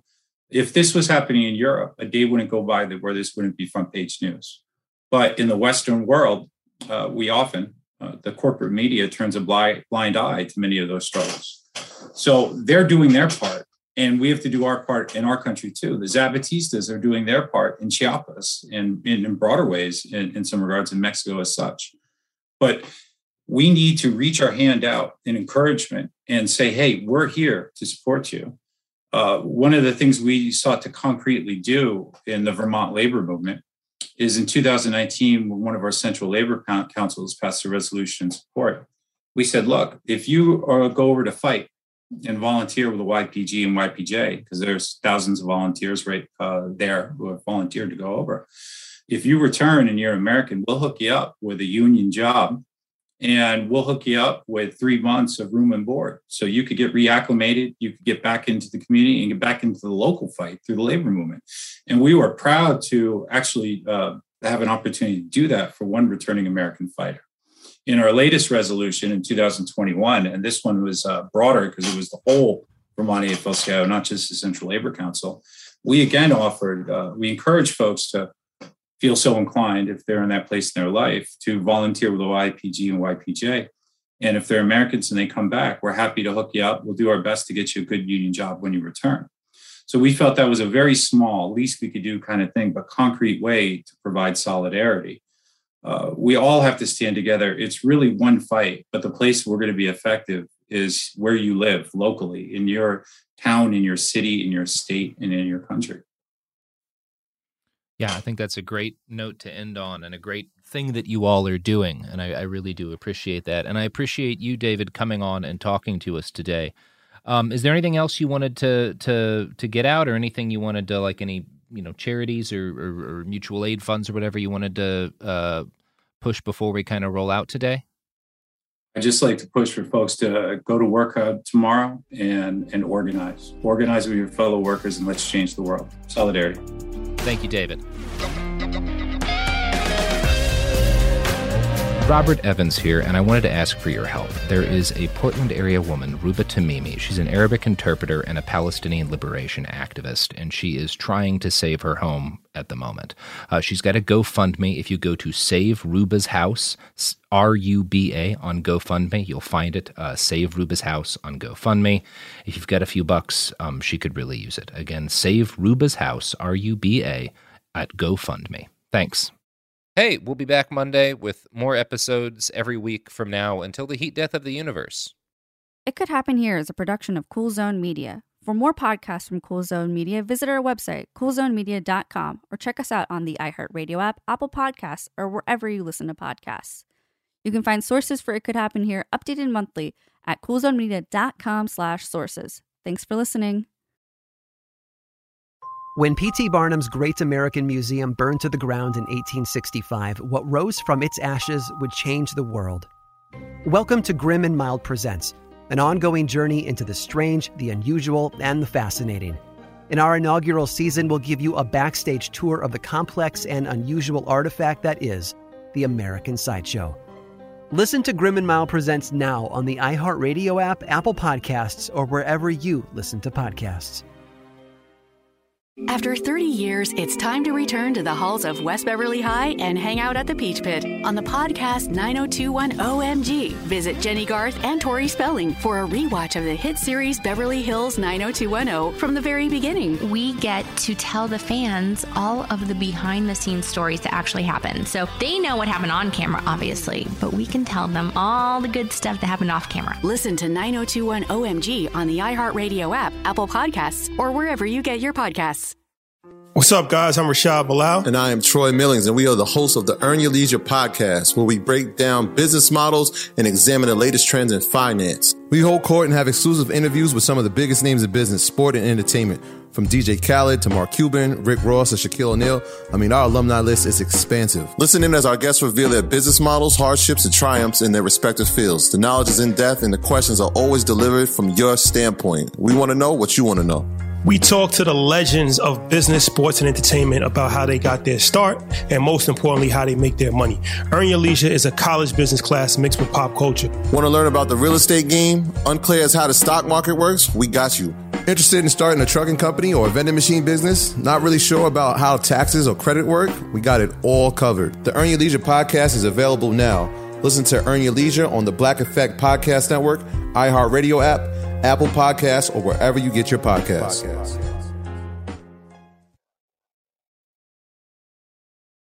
Bean Dad, The Dress, 30 to 50 Feral Hogs. If you knew what any of those were, you spend too much time online. And hey, I do too. 16th Minute of Fame is a new weekly podcast hosted by me, Jamie Loftus. And every week we take a closer look at an internet character of the day. Who are they? What made them so notorious?